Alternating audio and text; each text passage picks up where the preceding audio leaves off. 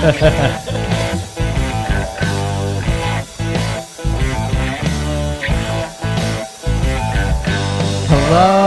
family and friends.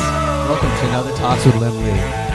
This is available to the billions of people around the world on YouTube, Spotify, Google Podcasts, Apple Podcasts, Castbox, Podchaser, Supercast, and so many more. No radio? Not radio yet. Oh, Okay. iHeartRadio. Oh, iHeartRadio. We're on that? I'm your host, Lim. I bring the perspective of a software engineer. I've been doing it for about 2 decades. And today my host is... Host, co-host, Co-host. bro host. My name is Emmett Morgan. I'm a Las Vegas realtor. I just hang out on the show a lot. It's a nice place. Today, we actually have 2 stunning and incredible professional women here who are just treasures of Las Vegas. They are doing good things in our community. Please welcome Maria Jose and Norma. Can you tell us a little bit about yourselves? Yes, well, thank you for having us. My name is Maria Jose Gatti. I am the Executive Director for Corporate Philanthropy and Community Engagement for MGM Resorts. And I've been with MGM for the last 14 years in different positions. And like I told the group, I love what I do. Thanks for having me here. Super excited. I am Norma Intriego. I'm the Executive Director for Dress for Success Southern Nevada. We are a global nonprofit in 25 countries. I'm one of 100 affiliates, but we're the only 501c3 here in Southern Nevada doing the work that we do to empower women to become economically independent by providing them professional attire, network of support, and all the development tools that they need to succeed in life and in work. Awesome. So we spend Fantastic. No, I was just saying that's fantastic. Yeah. So we spend 3 hours talking about how people could get involved. We talk about the diversity problems. We talk about how that affects women and why women are affected during COVID. Any other key issues that we talked about? How old white men are oppressing everybody. Yeah. So stay tuned.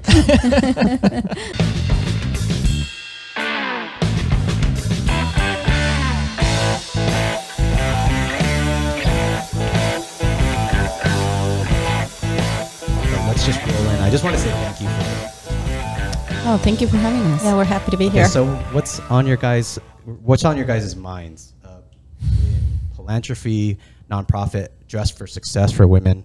What's some of the- MGM. She's on the funder side. So you have 2 people that work in the same space in 2 different worlds, right? Norma, who will do a great job in talking about what she does as the executive director for Dress for Success, is who we usually sometimes turn around into fund, right? I'm the funder.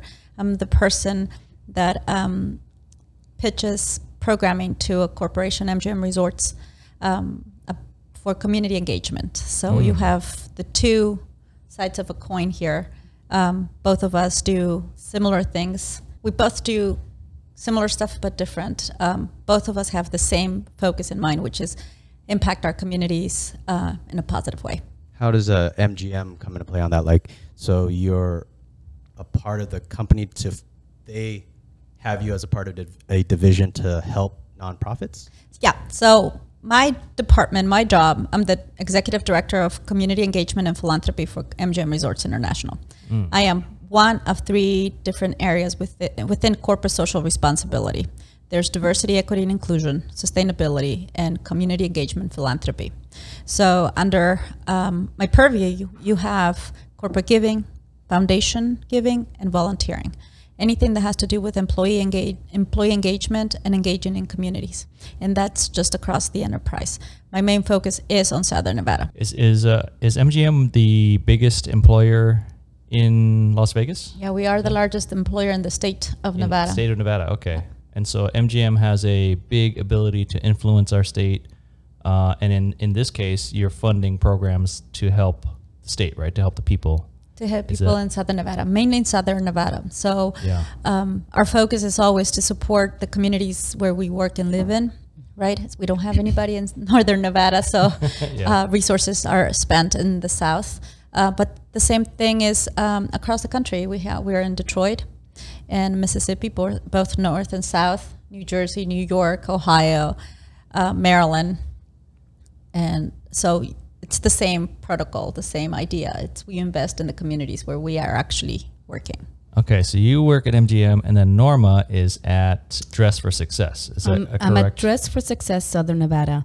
Dress Yeah. for Success is a global nonprofit where I'm one of 100 affiliates. Now we're our own separate Wow. 501c3. We're across 25 countries. In the U.S., I think it's in over about 41 states.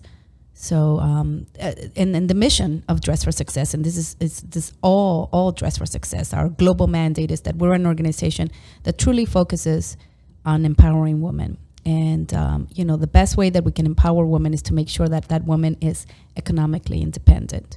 That is our goal, and the way we sustain that goal and the way we approach that goal is by one, right? That point of entry is to provide a woman professional attire. So if a woman is unemployed, underemployed, socioeconomically disadvantaged, right? Oftentimes, that woman may not have the wardrobe to pursue, right, a career or to be interviewed for a job that she needs, and sometimes it's a survival job, right? To put food on the table, to keep, her kids' bellies full. So the suiting program that we have is really the heart of the organization, but that's just our point of entry, right? We want a woman to be seen so that then she can be heard and she has a seat at the table. So it begins with the suiting program, and then we provide her with a network of support. So a lot of data shows that for people of color, for women, right? Any group that has to deal with inequity, right? How we address that inequity is to give them that access.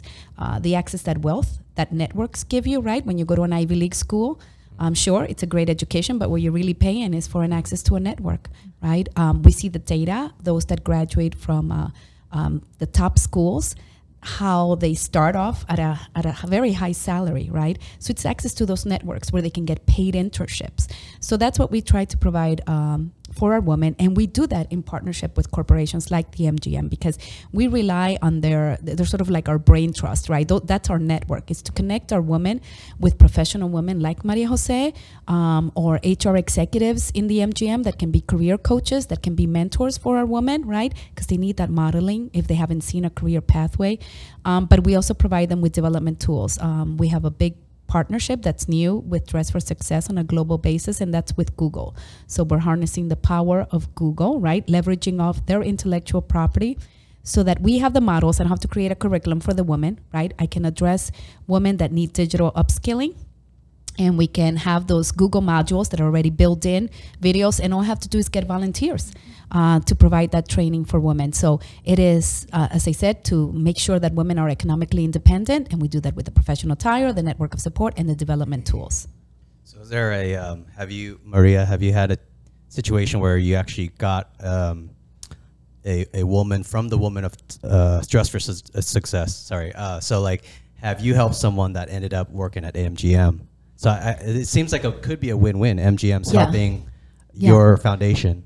And that's a great question, because those are the conversations that we're having now. So now, especially with the pandemic, right? The way women have been disproportionately impacted with the pandemic, what we're trying to create is stronger partnerships that I'm looking here locally, so that we can have, when there's, for example, an MGM job openings, virtual fairs, we usually post the jobs and share them with our women. We have a Facebook group just for our clients.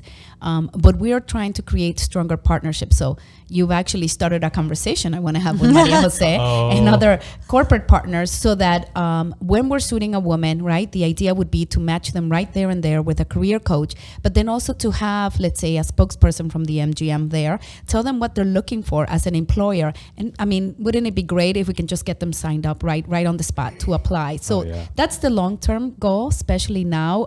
There is a need on both sides, right? I need to get women back into the labor market, and Maria Jose needs to fill positions. The MGM needs to fill positions, and we have to meet somewhere there, because we know that a lot of also the safety nets have fallen. And so now more than ever, I think the relationship between the public and private sector is critical. Yeah, and it's important to say that I may be funding programs like Norma's and others in the community, but when it comes down to employment, it goes into a completely different department, right? It goes into the human resources side of the recruitment of MGM.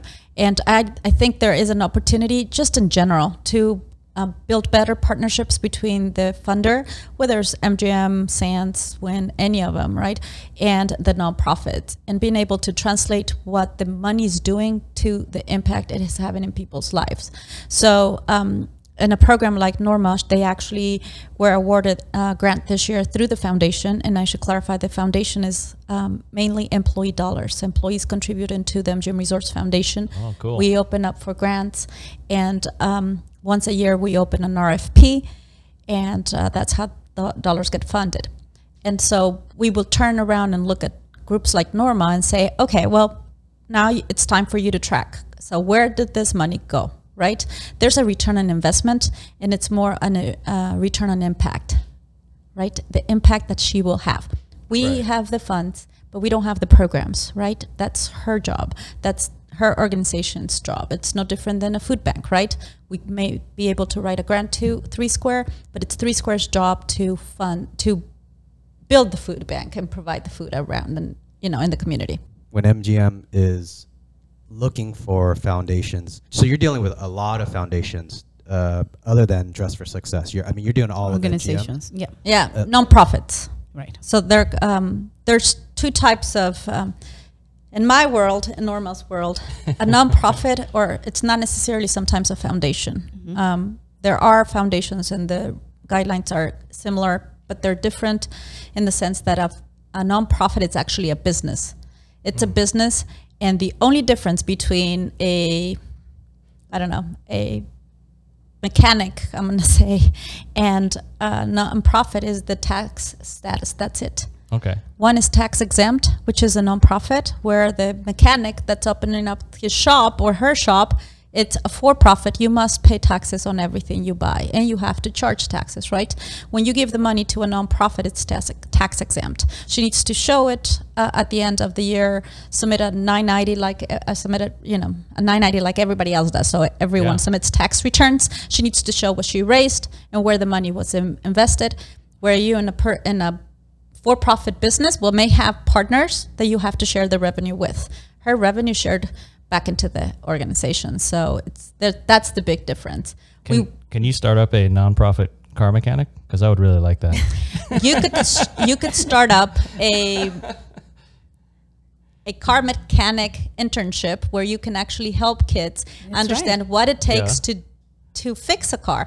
Especially nowadays that everything is engineered with electronics. So you can definitely do that. However, there are still projects and partnerships here in the community that already have that. So you may just be able to volunteer. That's usually what I tell people when they tell me that they want to start a nonprofit.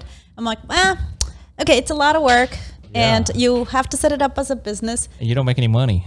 That's not necessarily true. Okay, because there's this other perception that people that work in nonprofits there's a mindset of poverty. I think that people misunderstand about nonprofits. They have to be poor, just with a big heart to work in a nonprofit.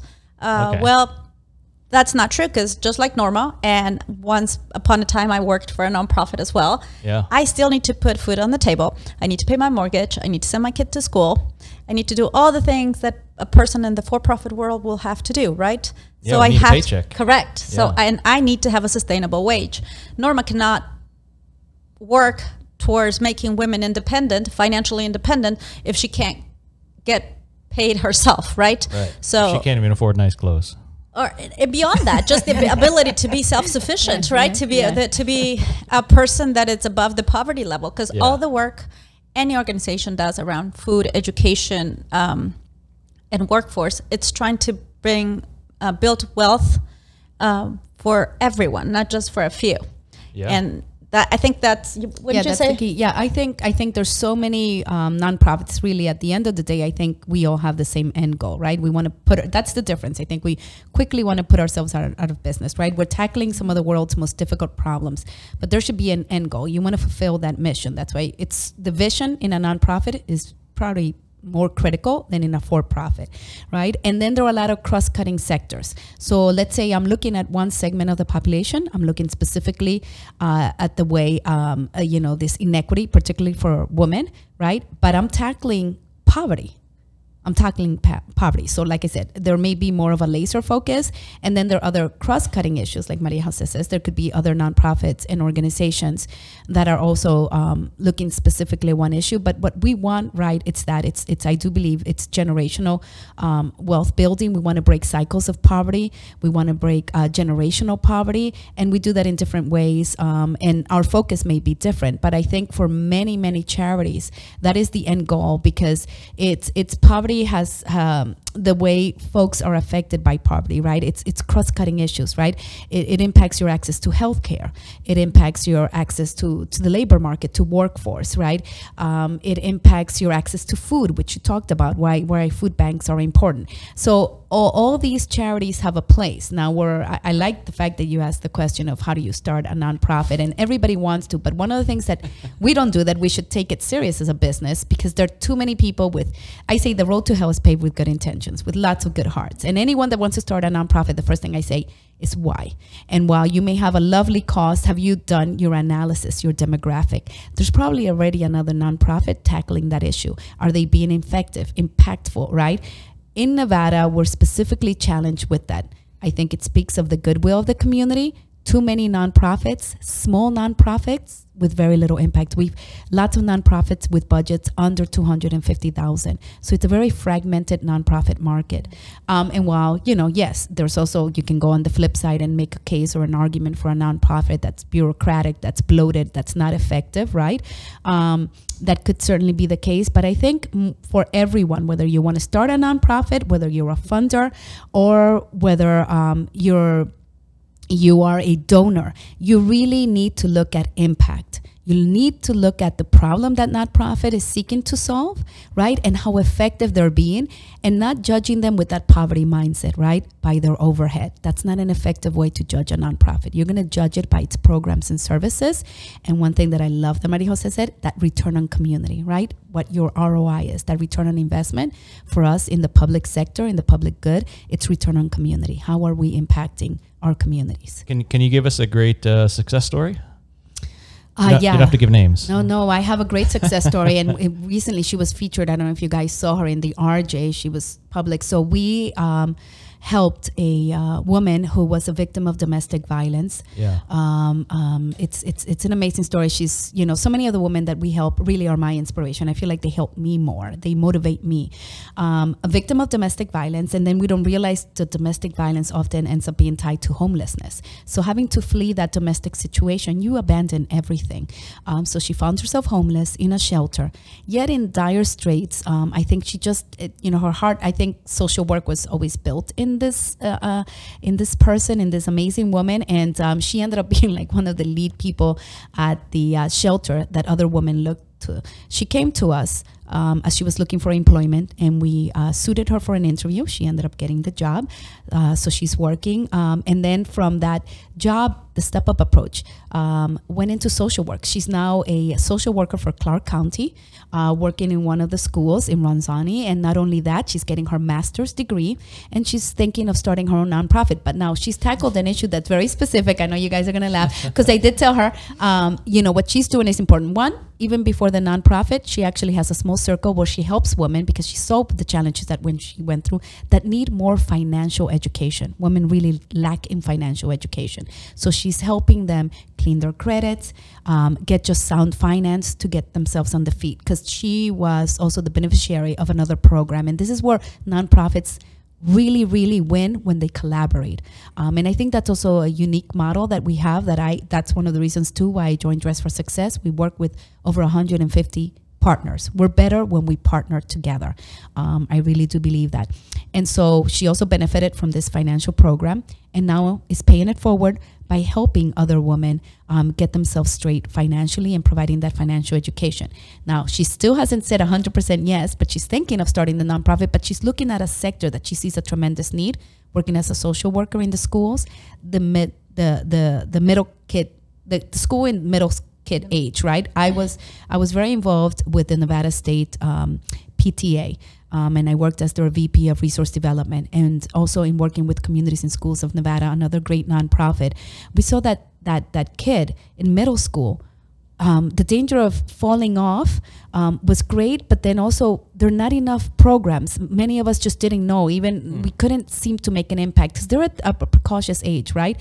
We have a lot of programs that deal with early childhood education to provide that support, right? And lots of data and studies. And then we have a lot of programs at the very high risk, right? With teenagers, with youth. We do it a lot. We had a special program in communities and schools when I worked there, an amazing program called Academy, right? Where we try to provide lots of support for junior and senior kids that were at risk of dropping out, right? So we have those interventions, but that middle-aged school kid, right, that middle school level, it's kind of hard because they're still kids, but they're not yet youth, and there's this fine balance, and it can be really hard to reach that kid. So she's primarily looking at that sector and saying, how can I be more effective, not only as a social worker, or are there other organizations that can address, the kids at this age so that we don't lose them. And I think that's sound, but there's the ripple effect. You invest in a woman, this woman has gone back and paid it forward in so many ways, and it's continuing to grow. We've recently also suited her for a leadership opportunity that she has in August, and so we dressed her with formal attire, and she's going to be doing that, and the sky's the limit for her. So we want more leadership experience, right? So it's just more than taking a woman out of poverty, right? It's seeing that there is a true pathway and growth for this woman, so that not only is she successful in work but in life, and that's critical because the payback, the ROI. If you're really going to look at a population where there's strong ROIs when you invest in women, just it's there. You see that domestically and internationally. When you invest in women, the dividend is just like fourfold. I would say that I feel that in all aspects of government and society, if we just invest in people, I think it seems like right. I have maybe I'm trying to think I'm maybe too far left in some of my thoughts, too liberal. Like, if we invest in the people, that helps the economy, that gets people working, that makes smarter workers, smarter societies, that helps the whole country. And I feel like sometimes in America, we're really missing that. That's just, a random. I think it's true. You have to invest in people. There is something to be said about people that can relate to others. So in this case, this woman can actually talk to other women that have been in the same place she has. And so it's no longer Norma or myself showing up trying to talk about how she can do things, right? There's someone else that can share a story. And so there's that ability. But people also have to help themselves. Okay, that's a big key. It's good to have social services and social programs that help, but you need to help yourself. In this case, she pulled herself out of poverty. All people did was gave her a path. Funding came, people like Norma led the way to make sure she had access, but she got herself out of poverty, and that's the key. Social programs only work if people want to be part of it, right? They want to progress, they want to see change. If you don't want to see change, no matter what you give them, you're not going to move them. Right? Yeah, can't change somebody if they don't want to change. Correct. Right? Yeah. And so there's the perfect balance that programs in our communities help people that want to be helped. Their programs are always doing outreach to everyone. So there's not I'm going to help you and not you. Everyone has access. Sometimes it's how they take that access and run with it. It's the big difference, right? You take a kid. There's a program that I actually love. There's the Nevada Child Foundation, Blind Children's Foundation, and they're the first school in the state of Nevada for blind children. We funded the program through the foundation, through the employee foundation a few years back. That's how they opened up, right? Yeah. And in one of the programs, they used to have this little boy who was just going to school normally, and when the executive director actually told me the story, and I was in tears, when they asked the kid what he wanted to do when he was older, he says, well, there's not much for me to do. I'm blind, so I'm going to drive the bus or ride the bus back and forth, until that's it. They started the program and they started giving this kid the resources, right? The ability to read, the ability to understand, the ability to do things, to build things. Yeah. He liked to build things. He's now planning to go to college. The age when he started and he gave made that comment was 9. At age 13, his world had completely changed because there was a program out there that met his needs, that allowed him to see the potential in him when before His world was see small. Yeah, his world Couldn't was so see a small. future. Correct. And like that, you have all this network of people and groups that have the right intentions, and if you match them up with the right people, the success is always going to be there. Now, however, I don't know, Norma's job is to get herself out of a job, right? And I guess that would mean that I will get myself out of a job because there's no one to fund. But Good luck, you two. Yeah. But That's the ideal, right? I mean, we're nowhere near there. Nowhere near there. you're saying I you want to wanna- see all women out of poverty. Yeah. You know, that's the ideal. That's the dream, right? A world in a vision where women do not live in poverty, can live with dignity, can contribute to their families and the community. That's the world I want to live in. But, you know, it takes a heck of a lot of work, you know, but and aggravation sometimes, Yeah. right? Yeah. You sit there and you look over, and not every program can be funded. Yeah. As a funder, sometimes you look at applications that come in and you can't make sense of what they ask you for, right? So what did you apply for? I mean, I literally read a grant this year that there was a whole sentence missing. So they wrote about the program, asked me for $100,000 nonetheless, Yeah. and left probably the most important sentence completely out of the application. Wait, what's the most important sentence? Of what we do, or? Yes, and the impact. Okay, gotcha. So if you just tell me, I am going to build a house, it's going to be a house for, give me $100,000. Could be, if it's a house for a dog, I definitely don't think it's going to need $100,000. If it's a house Yeah. for a family, then it might need $100,000. So there's still this growth that needs to happen in the nonprofit world, right? Where they have to understand that they're because there's so many nonprofits here in Southern Right, Nevada, right. they're all competing for the same money. Well, you If don't care about homeless dogs? I do. I have two. I have two not homeless dogs, by the way. My dogs are definitely not homeless. They're spoiled brats. I also have a cat, so I have great love for animals at this point. Okay. But you know, you have to be able to. Let me just go back. You said something about I tried to explain how nonprofits were businesses, right? Yes. You start with the heart, but you develop the business. Yes. Norma's business acumen means that she's going to write a grant or give me a proposal that I can pitch to my leadership Yeah. as a good investment. there has to be a case for support. You have to Correct. justify those dollars. You have to Yeah. show that impact. And Otherwise so when it's- there's that missing sentence of what you intend to do, you know, that's tough to fund, you know? And I think a lot of people don't get it when they will say, oh, you know, you have a really hard job. It must be so depressing doing the work that you do. I find it very uplifting. I think sometimes on the other hand, I think people glamorize Maria Jose's job or the job of funders. And I think it's very, very difficult to be at that table because you want to be able to fund as many organizations as you can. You want to make as much impact as possible. So it is super difficult to say no, but it also must be very frustrating when you see an organization that has potential, but they they don't have the business. They can't make a case for support. You can't justify those dollars. No, And that's a really Maria hard work. Jose's job was to write those giant checks. It is. The big cardboard size. Yeah, People- the cardboard Yeah, checks. check Yeah, you card- take those to the bank. ATM. They work really well. Yeah. People think that my job consists of giving out those big checks, With the Making it giant rain. pen, yeah, right? Just making it rain. and just showing up to events and Yeah. shaking hands, and that's not true. I mean, Norma is Kissing correct. babies and just throwing darts. That's how she selects her grants. She just puts the names on the dartboard. That is not and true, just but throws it the sounds like darts. some days it sounds like a good idea.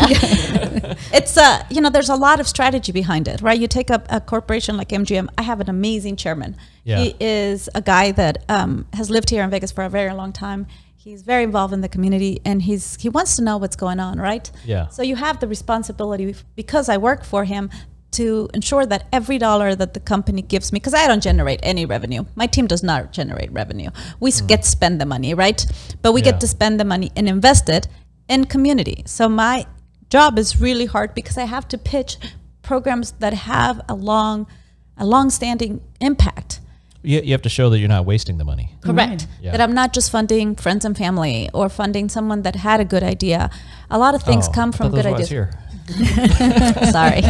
Just to mention. This podcast is not getting funding from the MGM. Yeah, it's definitely not. I have a Just be clear. I have a nonprofit mechanic shop, and then you can drop off your dogs there.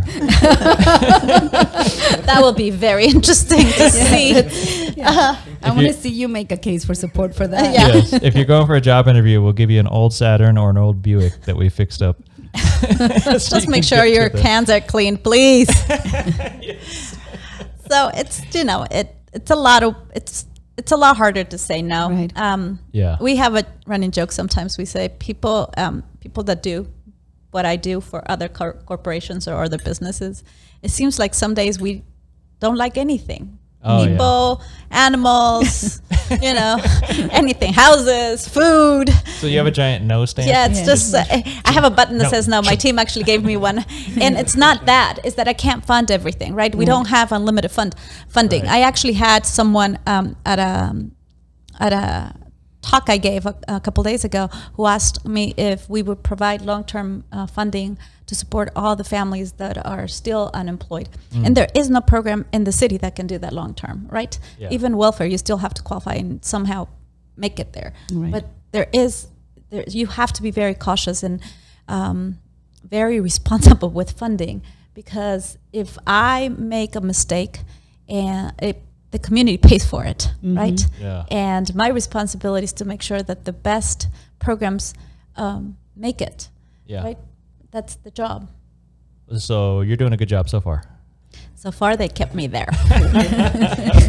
So I'm guessing yes, somewhat. You didn't fund any nonprofits or foundations that you regret? You can't say it, probably. I cannot. That sounds like a I don't know that you regret. No. No, I don't know that you regret anything, right? Because when you fund things, when you look at the community, I can tell you, I've been doing this almost my entire life. There was a small piece of my world that went to operations, but then I went Yeah. back to nonprofit. All causes are good. People start nonprofits with the right intentions, which is helping others, right? Our city has gone through some really tough times, from the recession to COVID to October 1. October 1, we Yeah. remember that. Yeah. And a lot of people used to say that Vegas doesn't have a heart because all they saw was the strip, right? This touristy side. Party. Yeah. But when October 1 happened, you So saw for our listeners, October 1 is the biggest mass shooting in U.S. history. Was at the country concert, was at the Route 95 concert. So if anybody doesn't know what that is, that was a huge event for our city in such a negative way, because it was a terrible event that there was no good. There was just, a crazy man, shot a bunch of people. So it was It was heartbreaking. yeah. And so there were so many people that were at the concert and got killed that it impacted our entire city. There were so few people. There wasn't anybody that wasn't touched by that in some way, right? and people came together. Community showed up. It didn't matter, right? People went to hospitals and just donated blood because that's what we needed. People made sandwiches and took them to first responders. I mean, it was just this big show of community, which is the side of Vegas that people don't get to see. Yeah. I happen to live in the most amazing city with the heart of gold. We Yeah. have this beautiful access to the best entertainment in the world, right? Restaurants, shows, name it. Yeah. We have all this. But beyond the glitz, when you turn around, you find people that care about each other. During the recession, we had some of the best years on our foundation's fundraising. People gave more. The people that were still working gave more so they can support the people, their co-workers that weren't working. And the same thing happened during the pandemic. 2020, we were shut down for most of the year. And we still were able to do grants this year and gave out $3.5 million in community support. Right. And that's in the middle of a pandemic where we didn't have fundraising activities. Are you saying a lot of the funds that you're administering are coming from MGM employees just giving of their own, or is that not the right understanding? No. So there's two funds, right? Yeah. There's the MGM Resorts Foundation, which has got a very long-standing grant process, right? And Yeah. there's the corporation. The corporation does also donate. Last year, we gave out about $15 million worth in community assistance across all of our regions. And I repeat, we were closed, right? Yeah. So there wasn't that revenue. But you have the commitment of being a good community partner. Our executives, myself, our employees, they all live and work here. They raise children here. They have grandchildren here. So it's this big paying it forward. It's really important. The first one you said was the there was the corporation, the second one, and then what was the first Foundation. one? And the foundation. What's the Yeah. what is the foundation? So our MGM Resorts Foundation was created in 2002, and in essence, it's a pass-through from MGM donations, employee donations. For instance, there's 3 programs. One is my direct designations. So as an employee of MGM, I can choose that to donate directly to nonprofits. But instead of writing a check every month to a nonprofit, I do it through payroll deduction, and the foundation staff, which is the team that works with me, disperses those dollars out to the community. So it's really easy because at the end of the year, if I have more than one nonprofit, I just get one tax letter that you give to the accountant and you're done. Yeah. And that the second program is the Community Grant Fund, which is the grant that funded Dress for Success. So throughout the year, we do fundraising events, all kinds of things, from a taco fundraiser where the EDR one day closes its doors and all you have is Taco Tuesday, right? And people donate. And we raise funds, goes into this big bucket across. I support tacos. I do too, and they're really good. And so we do little random events here and there. There's a couple of partnerships we have with some business partners that also help contribute to this. Yeah. And then once a year, we open it up for community support, right? So nonprofits like Dress for Success and others submit applications. We review it. And when I say we, is 2 employees from each Southern Nevada property review grants. So I don't make the decisions. I don't get to say Norma's project is great and, you know, Joe Blow's mechanic, it's not great. Sorry. Emmett's dog mechanics is fantastic. It's not working for me. We hear. So that's the second. Once a year it does. And then the third is the Employee Emergency Grant, which helps employees in time of need, of financial need, with short-term assistance, because it's a grant, so it's not considered income. So is it fair to say that Norma's nonprofit in Southern Nevada is popular? Because it's effectively getting voted on by employees. Is that in a way? You could say that. I mean, you could also tell Norma that she wrote a really great grant that concentrated on the long-term impact that her nonprofit's going to have in the life of women in general, along with the ability to find other partners, right? There's nothing a nonprofit can do alone. Yeah. And I'm usually a big critic of if Norma's nonprofit is to, it's employment and training, right? She dresses them, she provides them with the resources, partners with other.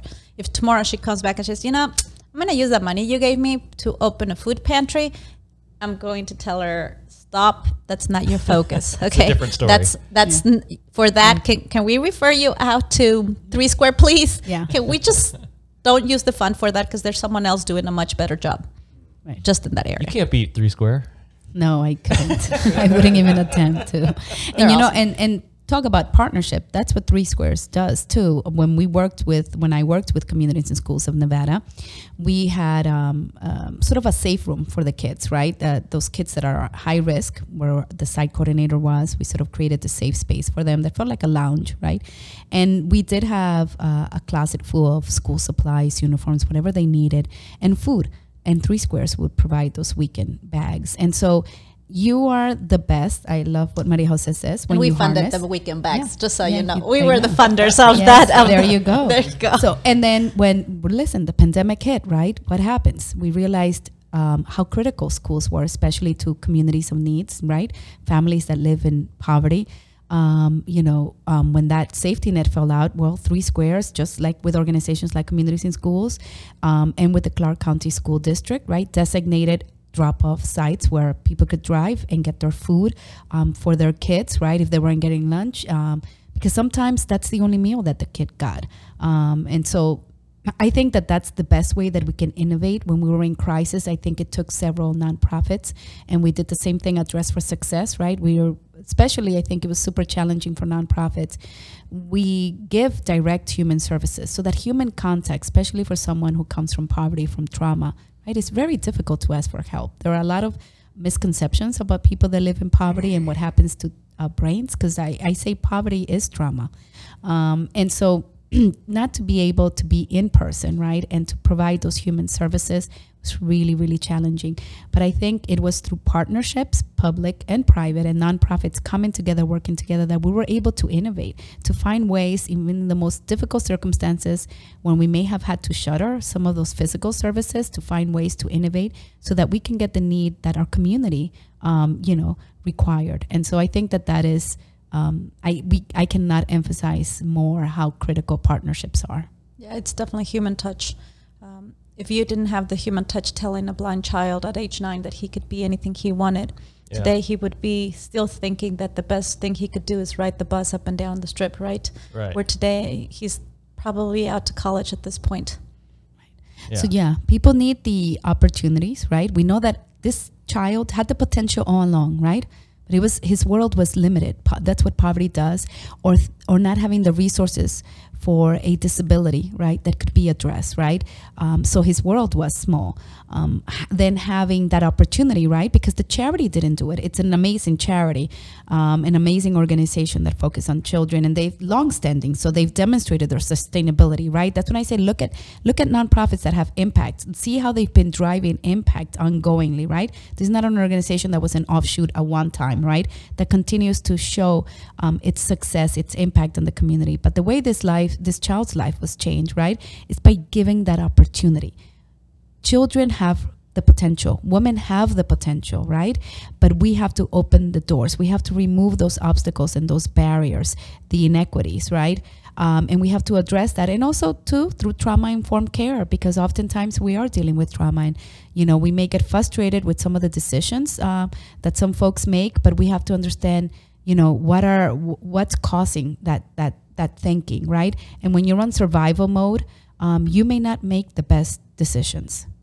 Yeah, but I think also on the other side, though, now you've taken revenue away from the bus company. We have to look. There's two sides to every coin. Oh my God. Is that not where we're going with that?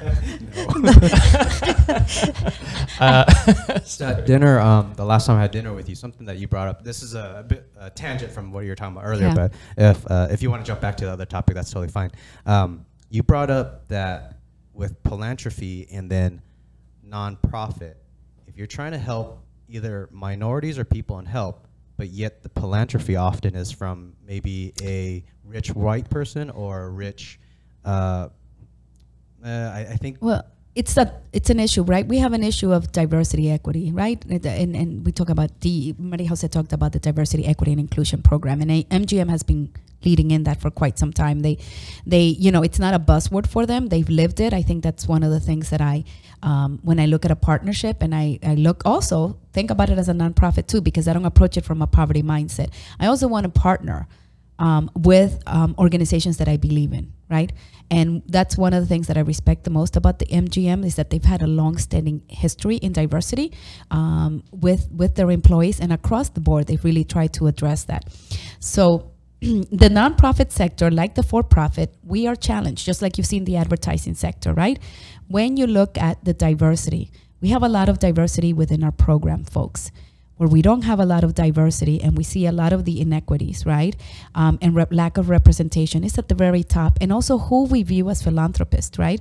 Oftentimes, who we see as philanthropists or who we see sitting on the board. I think that's where we're most challenged as nonprofits, right?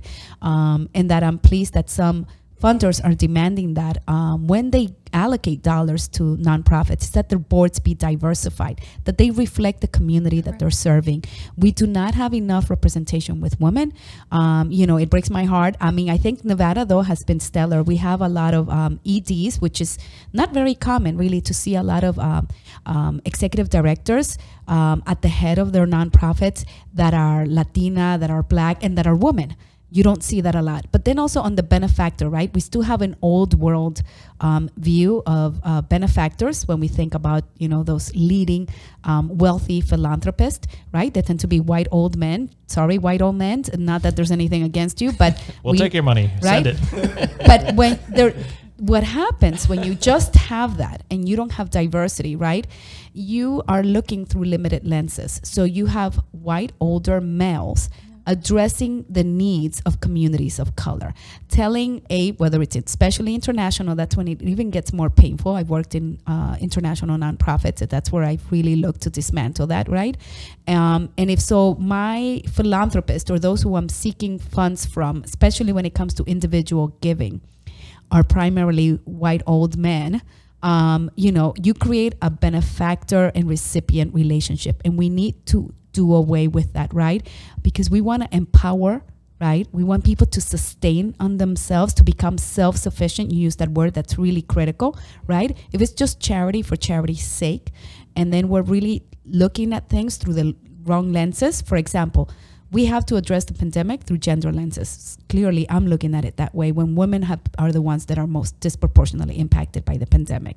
If we don't look at it through gender lenses, we're really not going to fully address the issue. Can you talk about that more? I mean, does that mean more women left their jobs or lost their jobs during the pandemic? Or what are some ways that... So the pandemic has unveiled a lot of things. Is it that COVID-19 brought in domestic violence, or is it that COVID-19 brought in gender inequity or racial inequity? No, these things were there. So when you have a crisis, right, you have a global health crisis that in turn, right, has economic consequences, right?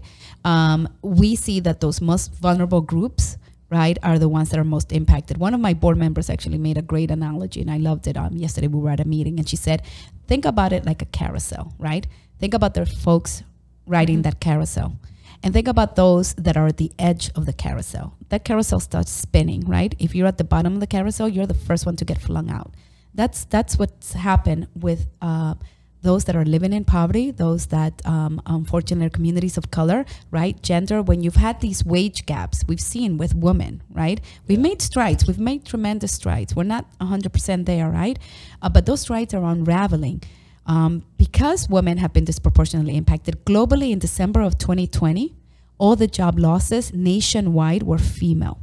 In the state of Nevada, in September of 2020, women fared 78 points worse than men in unemployment, right? Why? So we still have women that are having to deal with the burden, right? The burden of childcare, of caregiving. And caregiving, it's not necessarily just childcare, right? Let's say you look at a woman that lives in poverty, multi-generational home, right? They have barriers in access to healthcare. If you remember in the early on, in trying to get the vaccines, you had to make appointments. How about if you don't have access to technology? There's a language barrier, right?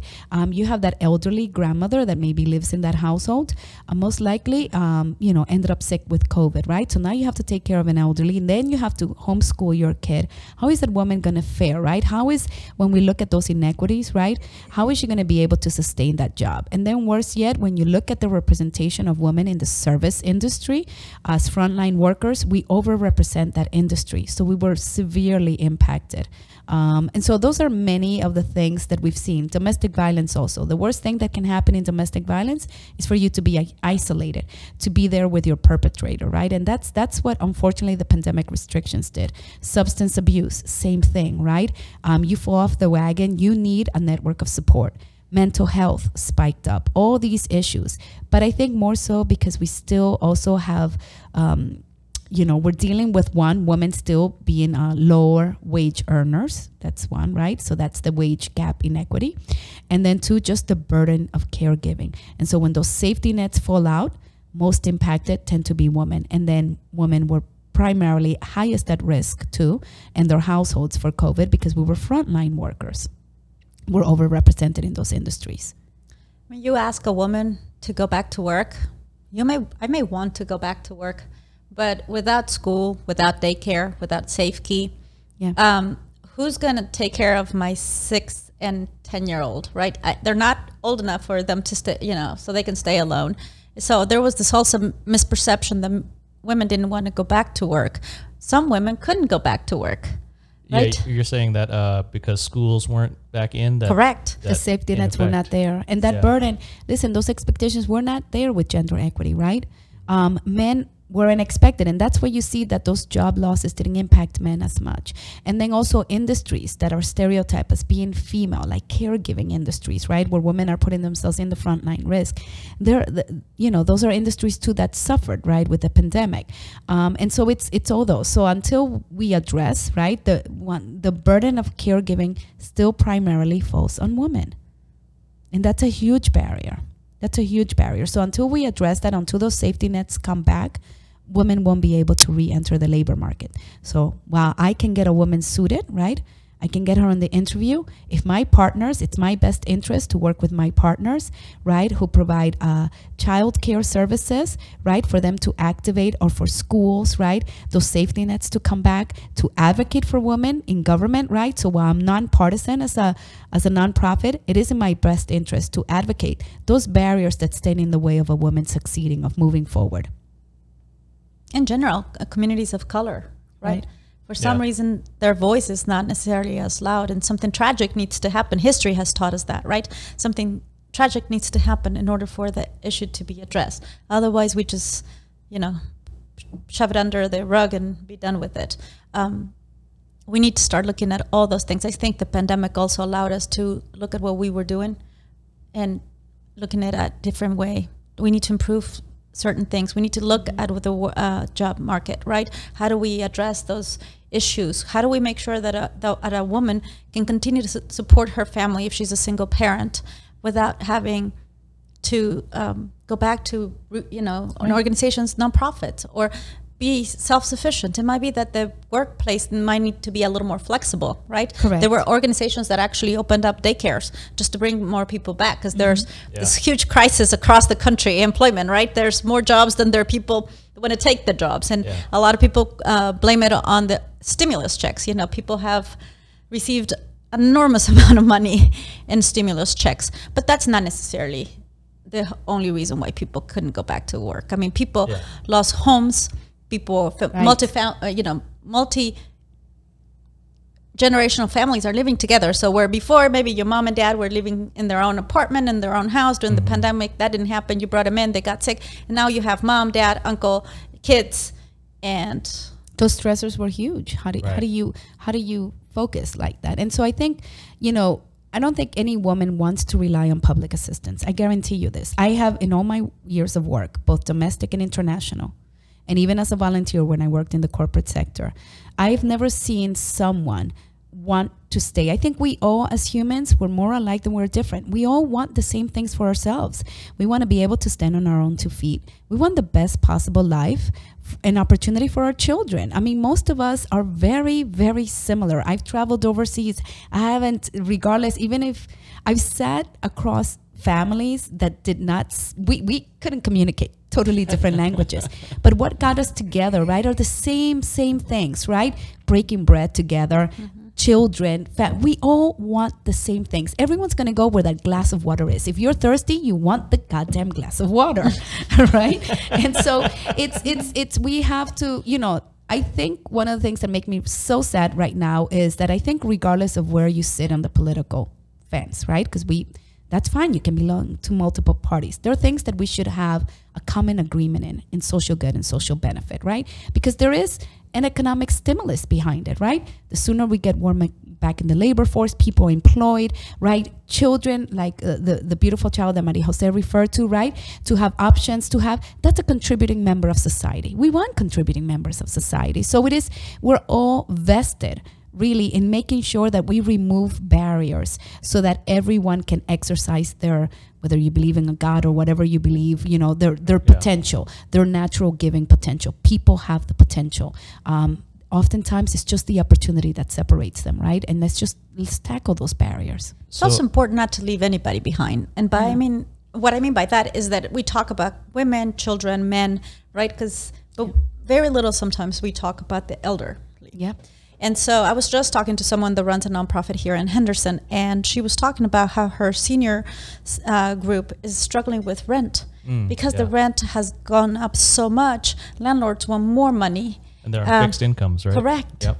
They've already contributed, right? They've already paid their dues per se, and now they're finding themselves in an environment where they were comfortable, right? They could live within their means, but the economy is kicking them out of their comfort. Yeah, but if you're 70, you can't go out and get another job. You can't Correct. go figure out how to make more money because you're just physically not able Correct. at that point. And So so maybe not so too, but there's also ageism. We are Yeah. where we've gone up with our women. Most of the women that we serve with used to be prior to the pandemic, like the demographic used to be always the 31 to 41-year-old woman was our biggest demographic, right? We serve women who are age 16 and up. Anyone who identifies, that's key, identifies as female. Could be a transgender woman, anyone who identifies as female, that's 16 years of age and up, that's either unemployed, underemployed, or socioeconomically disadvantaged, right? So that sweet spot sort of in age demographic, the big one used to be 31 to 41. Now it averages 31 to 51. That's our big average. But then we're seeing also, because we serve all women, there's no age limit, right? So 16 and up, right? And now we're seeing a big also growth in that 51 and plus category, right? Because some, not all, right? And we've seen it, right? There's been conversations that we've had in the US, right? Folks' ability to retire, people working longer, they may not have that ability to retire. But it's very difficult whenever there's a crisis, right? Those are the employees that get aged out or pushed out of the market too quicker. And then for women, boy, we have a way earlier expiration date. Let's just be honest. Thank God that I think it helps me, Latina, looking short, that most, that I get sometimes confused for a child if I wear a cap, God forbid, but it's been to my advantage because, if I go ahead and date myself, if I put all my experience, right, my 15 years worth of experience in the corporate sector, and then my other 15 years of experience in nonprofit plus, and my earlier work, I mean, no one's going to hire me. They're going to they're going to look at that timeline. You're 83 years old? I'm about 83 years old. That is correct. But I still feel vibrant. And there are a lot of women that we've talked to that don't want to retire. Not only they feel they still have something to contribute. Maybe financially they can't retire too. Also, remember, kids are living, right? We have a whole situation with, college debt, kids living at home. We have what used to be retiree age that are still now living with their kids. So there are challenges. And that's another way that it affects women, ageism across the board, men and women. But it's really harder for women because, like I said, we expire earlier in every industry. There's also the social issue of grandparents not taking care of their grandchildren, right? Yes. For whatever reason, the parents lose custody of the kids. We have an issue. Clark County is one, but it's not the only one in the States where we have a lot of kids in foster care, right? And the first goal is... Are you saying like if a parent is, like a drug addict or something, then the state will take the kids away from that incapable parent? Correct. But you're saying in different circumstances, then the grandparents would then take care of those kids, and that's not happening anymore? No, it is happening, but Okay. then it stops the grandparent from ever retiring. Oh, I see. Right. Yes. Okay. So you go back to the reason why they still need to be self-sustainable individuals, Right. but no one thinks of them, right? Because when you think of a parent and kids, you think of someone between the ages of 20 and 40, right? 45, 50. But then you're looking at grandmothers and grandfathers that are in their 60s, 70s that are raising little children. Yeah, they got round two. Yeah, and Or that's a you lot can of work. have someone like me. I mean, I had my son almost at 41, so He's 80. we are having kids older, right? Right. Most of my friends, they are becoming empty nesters, and I'm like nowhere near. God damn it, So that's also happening, right? No, but so there are a lot of factors, but I think also just as a society, I think you bring a really good point. We often forget about our elders, and how critical, and we have to have a society where we're more responsible and also see the value.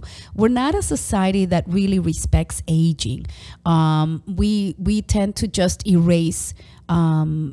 We want to sort of do away with it. We discriminate against aging. We don't appreciate the wisdom that comes with aging and the value. And I think when we look at diversity, equity, and inclusion, it should absolutely include age. I know that the teams that I've built in my experience, both corporate and nonprofit, are those teams that are truly diverse because you have diversity of thought. You have different levels of experience. A Gen X is very different than a baby boomer and so on. And those that are older, even seniors. Many of our volunteers are seniors. there, and there is a lot of value in that.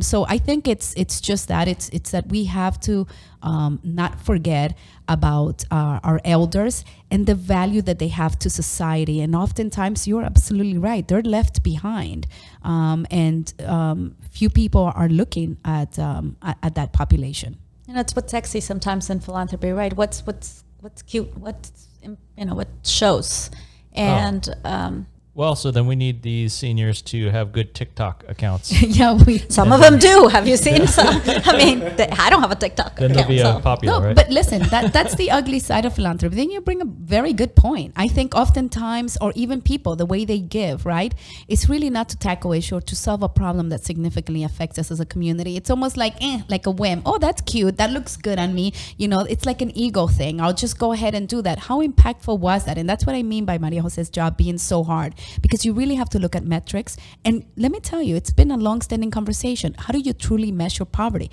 when there are multiple cross-cutting issues? It's a very, very hard thing to do. It's a very challenging thing to do. So it is difficult. And oftentimes people just want the photo op or the cute thing, right?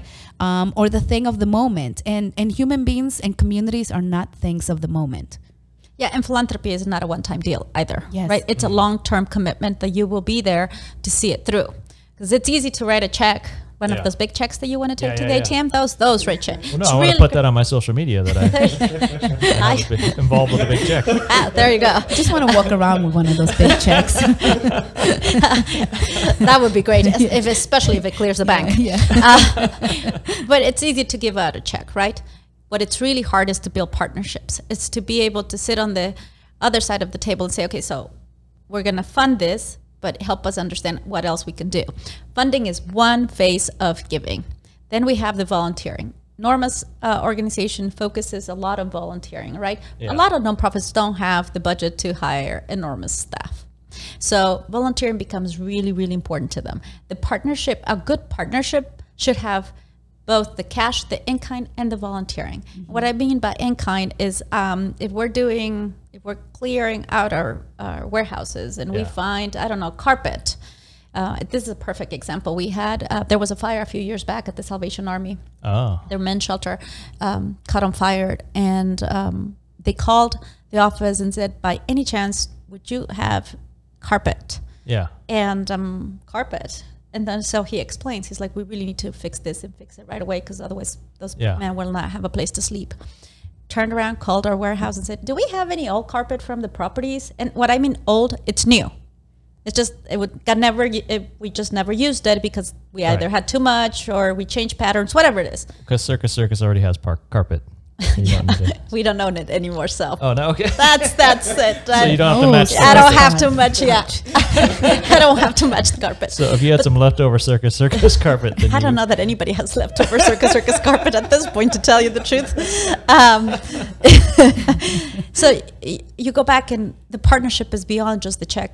We wrote as a company. Wait, you can't go there. So casino carpets are typically like a wild, crazy pattern, right? Mm-hmm. So is there a wild, crazy casino carpet in the Salvation Army? I'm sure there is. Yes, I never got to see it because COVID hit right after that, so no one could go visit. They have a brand new executive director that I met a couple weeks ago, a couple months actually, and he's great. He's definitely looking forward to see that crazy carpet. We need you to send us a picture of the carpet. I will definitely send you a picture of the carpet. But that's just an example of the in-kind, right? Yeah. They could have gone out and bought carpet at Home Depot or one of those stores. We had it. They were able to come and get it, use it, put it to good use. So there's the cash, the in-kind, and then the volunteer work. People that go out and talk to the men at their location and tell them about job opportunities and all the other stuff. Yeah. That's a true partnership. It's multi-level. It's not one time deal. It's easy to give a check. Again, it's hard to be partners. And you also get to fire partners sometimes. And just adding to that in-kind could also be intellectual property, right? For example, many organizations like Maria Jose or corporate businesses too help with giving the resources. You guys have a program where you help nonprofits, right? Learn, I think it's marketing. There was, you guys do something, I forget what you invite. procurement team. Maybe it's the procure. I can't remember. Well, you do with the points, and that's another thing with in-kind that I learned in conversation. We had a printer that wasn't working for us, and this is the thing. Listen, nonprofits run mean and lean. We use as much of our dollars, at least the good ones, right? We want it to go towards programming. So you have no idea how creative we can get sometimes, right? And so our printer broke down, and we do a lot of our collateral also just in-house. It's just a lot of things that you just have to innovate. And I learned that I can harness the power of a corporation, a business like MGM, because they obviously procure a huge amounts, right? So they can get great deals, and they have these whole point program, right? And I was able to get a printer with points. Man, it's like the heavens open up for me. When you're a nonprofit, I never saw such a beautiful printer in my life. These things are just like huge, because those are the days that really suck, because we lack a lot of infrastructure sometimes. Those are the days that I really, really struggle, when everything is breaking down. And then that's what keeps me up at night. Then that's a woman that I can help with my programs that she may not be able to put food on the table. So you may not think, what does a printer have to do with that? It allows me literally to function, right? Now, in my defense, I had no idea we actually earned points every time we purchased toner and things like that. And it was one of our departments, and this is part of the company and the people that work in there, right? I'm the person that it's the face of philanthropy right now, right? But she actually looked at the points and said, hey, we're going to lose the points. Called me up and said, can we make donations and get nonprofits, maybe printers that they may need. And so it just happened that she needed a printer and I knew about it. And I'm like, okay, let's just use the points. Yeah. Right. So it takes a village to raise a child. It takes a village to take care of our community. And it's everyone, right? Someone that I had no idea we were earning points, but now I do know, right? Is Norma calling you all the time now, checking on your points? How many points? How many points? Do we have any more She only gets a one-time deal. It is a one-time deal. It's amazing that there's so many ways that a for-profit can look at all the ways they can harness the power, right? This is a global organization, right? It's not just domestic, right? And you can harness that power of all those deals, all the ways that you impact, and then look back at your nonprofit partners and see, hey, can we do, like she said, partnerships are hard, right? You're not just thinking one way. How can we best leverage what we have as a for-profit, right, organization to help and create social good? Right? And in so many ways. And those partnerships are so critical for nonprofits, right? Because if I just get, as much as I love the dollars for a one-time grant, but then I can't use it in other ways. I mean, for us, a huge part of our model is in kind.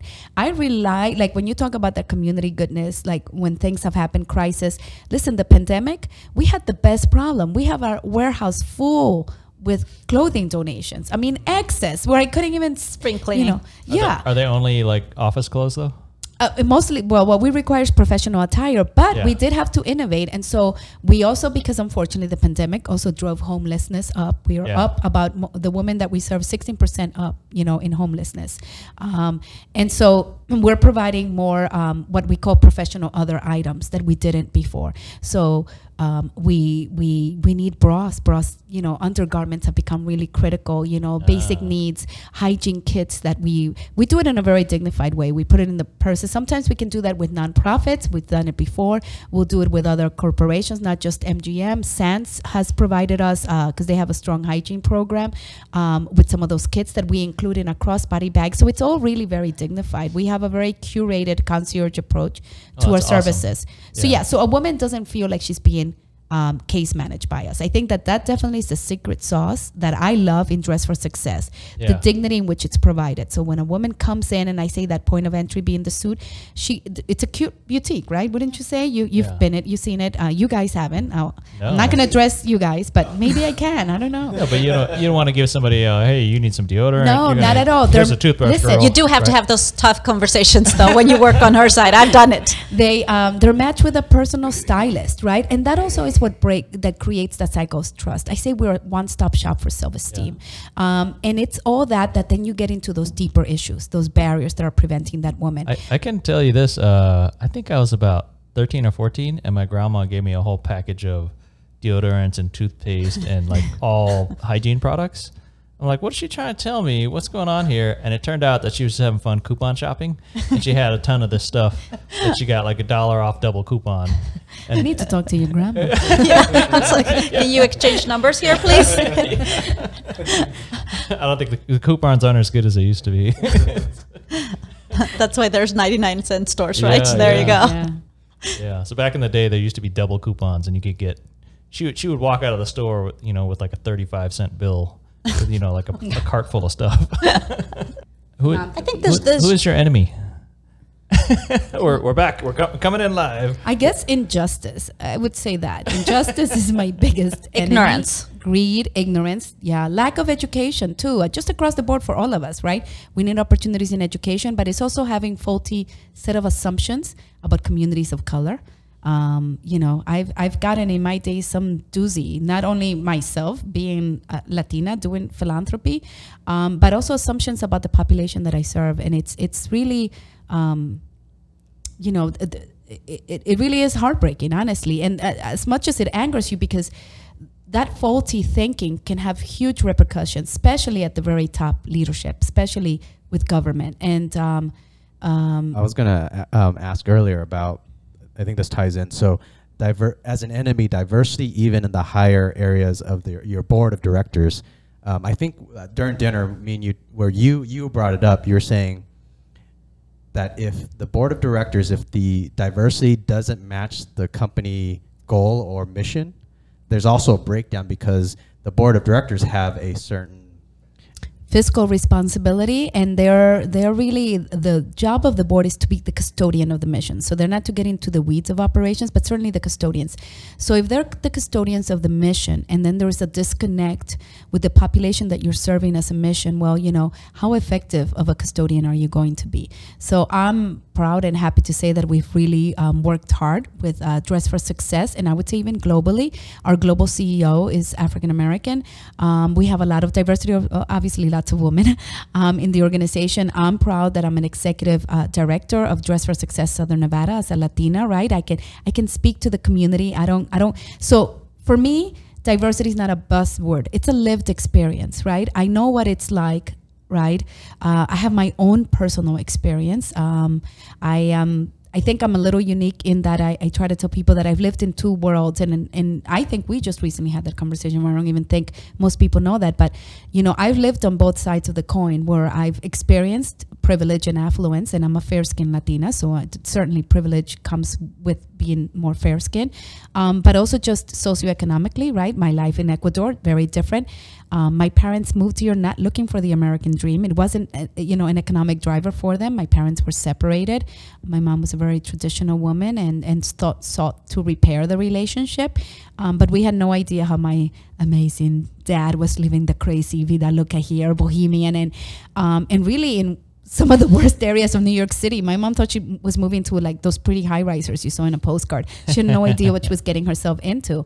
And I tell you, when we talk about things that I'm scared, you can put a snake around me. You can fill a room with spiders, nothing. You put me in a room with just one cockroach or a mice, and I will freaking have a heart attack. Because it signified poverty when I moved into, we talk about the ghettos, right? I never knew what an inner city poor area was like. And it was highly traumatic for me and my family to adjust to that. And also what we do, I think, to ethnic communities here, right? As far as I was concerned, here I am, a kid from Ecuador, right? I had never heard of the word Hispanic. It's got the word panic on it. It can't possibly be good. What's a Hispanic? I remember when my parents sacrificed so much, they immediately did put us, because my mom thought that public schools here in the state was just going to filled with you crazy hippies. So she was like so concerned that her kids will be running around naked and on drugs, right, if they go to the public schools. Wow. So that's... I was at the wrong school. Right? That's what all she kept on thinking was like, oh my God, I think she had images of Woodstock. I don't know. So we did end up going to a private school. My parents worked so much.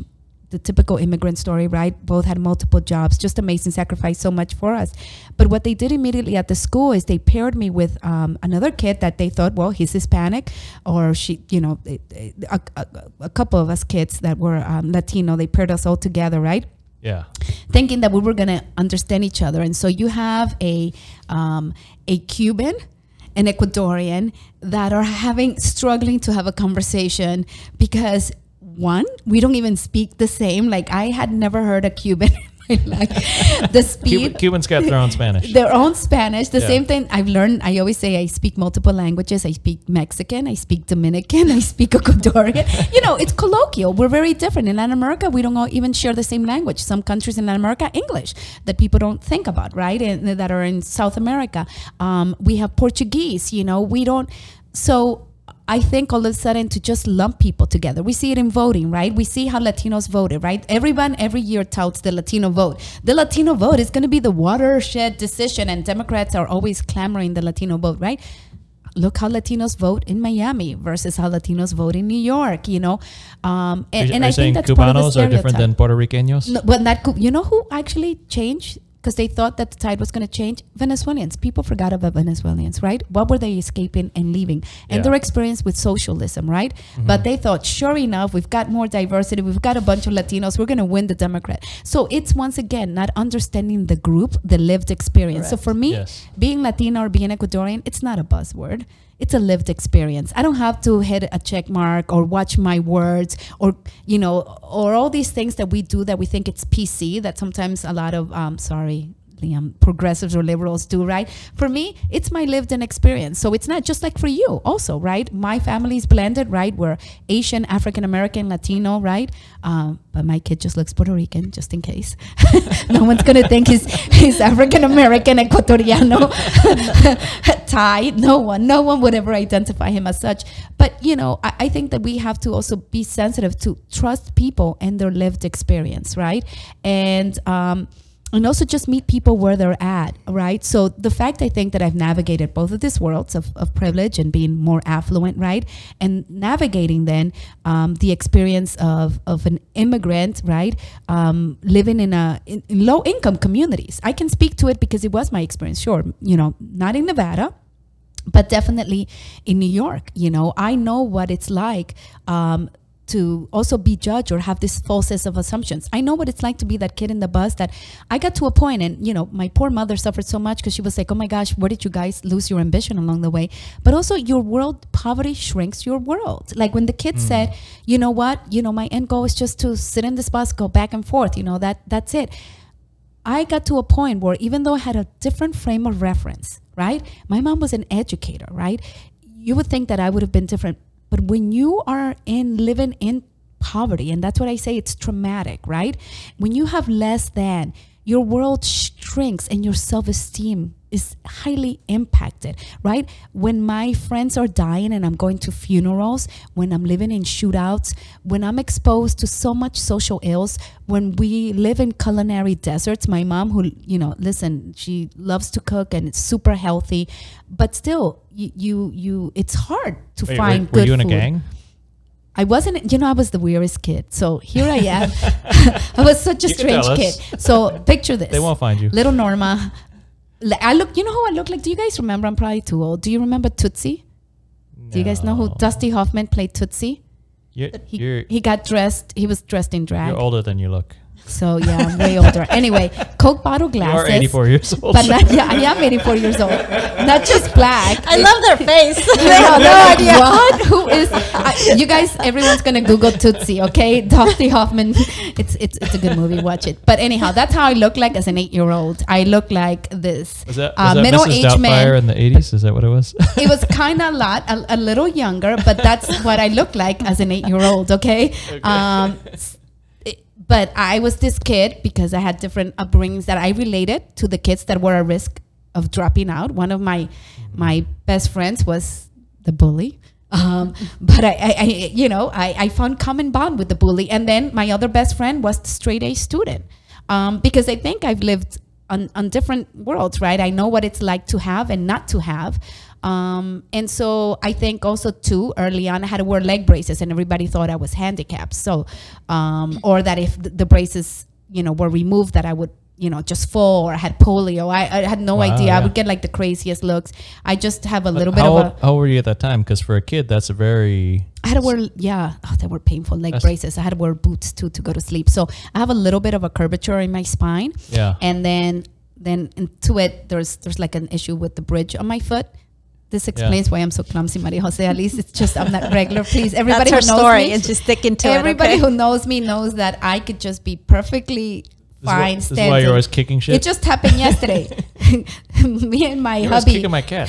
went out to eat, and I did an ice capade mood for no apparent reason. There was nothing slippery on the floor. I wasn't drunk. I wish I was. I wish I could say, blame it on the alcohol. No, I'm not that fun, boring. I just had a fish taco, people. And I literally almost do like an ice capade. Split, my leg went one way. It's just what I do. So I'm naturally very clumsy. I'll blame it on my small curvature in the spine and my lack of bridge on my feet. I don't know. So I used to wear orthopedic shoes and these leg braces. So I think I know what it's like also to feel, because when you're perceived as someone with a disability or a handicap, you are also erased, and lots of assumptions are made about who you are. So I think it was weird that I was this kid with I had almost like triangle hair, Coke bottle glasses, leg braces that got along with like the bad kids and the good kids. It was It's it was quite a interesting. picture you painted here. Oh my God, you have to see my folks, my need a pictures. picture. I always say I had listen, my pictures were so bad all the way to high school. First of all, I will always photograph poorly. But it was so bad. You I'll look great tell on you. camera right now. I don't know. Tell. So I'll tell you. So my high school, right, when they handed out the yearbook, at one point I was a little bit of a rebel. I went to a private school all the way to sophomore year. And then I got tired, mostly all nuns. I love the nuns. But the nuns got the best of me, and I rebelled a little bit. And I still decided, afraid. I decided without my parents knowing, I had very traditional parents, right? And you guys know, also being ethnic, being Asian, your parents, especially the expectations of a migrant parent, holy shit. So I decided on my own I was going to be smart that day, because my principal, I didn't like the way she was talking to me. I don't know what it was. And so my ego got the best of me, and she said something like, if you don't improve, you're going to go to summer school for math. And so I was like, well, you know what? I'm not going to summer school for math. And can you give me my records? I'm pulling myself out of school. And so I thought I was a big, big person. Wow, I really exercised my adulthood here, right? I walked out, and then I was like, oh my God. Parents are gonna kill me. Oh my God, what am I gonna do? And then of course the curses in Spanish, like, oh Lord Jesus, de mierda que he hecho. So I had to go, and my parents really gave me, talk about tough love, the biggest lesson. I ended up going to one of the worst public schools. It was across from where we lived, and I was like, Mom, there's been like gang fights there. Like, you can't send me there. My first year, guess where I spent it? In the library, hiding out. I couldn't even eat lunch in the cafeteria. I was so scared. My first day in school, a kid ripped. We had all those old wooden desks that were on the floor. He ripped the desk. That was my first day. And then I saw what looked like tumbleweed until I realized it was two girls aggressively fighting with each other. Is this in the Bronx, or where are you at? So this is in Washington Heights, the upper west tip of Manhattan. Okay. I won't name the school. No, that's fine.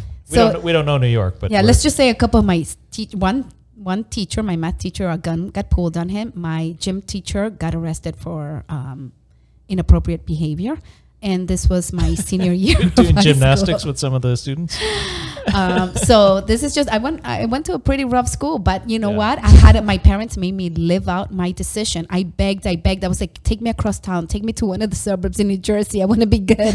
I want to be with the good straight A kids. I changed my mind, and they teased me for a bit. My dad did. He took a day off from work, and that's a huge sacrifice, right? He had two jobs, and I remember him walking, so upset, right? And walked me, took the bus, and then said, I'm not doing this because I would have to drive you. And you are not bright enough to get on the bus by yourself. That is terrible. But it's my Well, she does get lost. So. Hey, listen, right? I haven't changed much. There's no internal GPS with me. And, he said, no, you're going to have to suffer the consequences. And my mom, who, obviously worried about hippies, let me tell you, all that worry went out the window when she was like, yeah, you did this. You thought you were smart enough to pull yourself out of a private school that we sacrificed for. Well, you're going to live with the consequences of your decision. And I graduated from this unruly school. But you know, the irony too is that I met some of the best, and this is where I have so much respect for public school. I met some of the best teachers there. I'll never forget one of my math teachers. My history teacher. Amazing. I took classes. I'm EMT certified. Please don't ever make me work as an EMT because I probably flunk and kill you. But I mean, all these amazing classes, teachers who, you know, didn't get paid anything, who had to work. Our textbooks were from the 1960s. I mean, talk about an under-resourced school, right? You look at school budgets, you look at a bloated system, right? We still have an industrialized education system. But those teachers that really like swam against, you know, the tide, really, really gave their hearts to their kids. Man, I'll never forget those teachers. And that's why I'm also a big believer in education. I'll never forget it. There was a teacher against all odds who just pushed to put me in the debate club. And I was like, please, Jesus, I don't want to do this. I was super shy. Yeah. And it was one of the best experiences because, you know, civic engagement has gone out the window. So I got to I participated in the debate team. She put me in this writing program. Mind you, this is where poverty eventually gets in the way, right? I go to this fancy writing program with actually adults who want to be novelists because she really thought I was a good writer. I don't know why. My punctuation and grammar were so off, but I was very creative. So I go to this writing program and I just didn't feel like I belonged. I was the only ethnic kid there. I was the youngest, right? And this is why it's so important to model, to have people that look like you, or to have enough to see those, right? You know, doing those things that you think you can't do, or that room is not for you. And that's why I'm a big believer in that, in mentoring as well. And so I pulled myself out of the program, and now I look back and I'm like, what an idiot, you know, how could I shortchange myself that way? But this is the way too that poverty impacts you, you know. Wait, so you left that writer program just because you felt like you didn't belong? I felt like an imposter. And I think also girls have a lot of that. I think as girls, we really, and I would dare say women, right? When we look also studies, Harvard did a huge study on also women in the leadership track.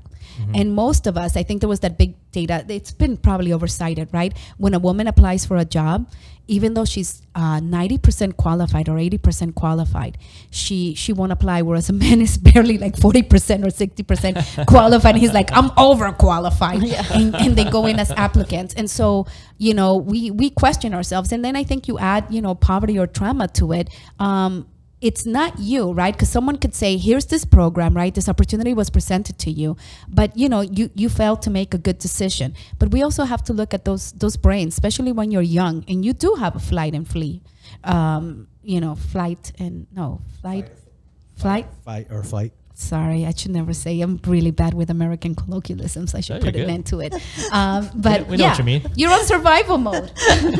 You're on survival mode. Me and my family, my sisters were known for butchering any American saying. I don't know why we insist on giving you American sayings when we can participate. Yeah, we'll get it wrong. Let's take it the other way. What about America going with Latinx? What do you guys feel about that?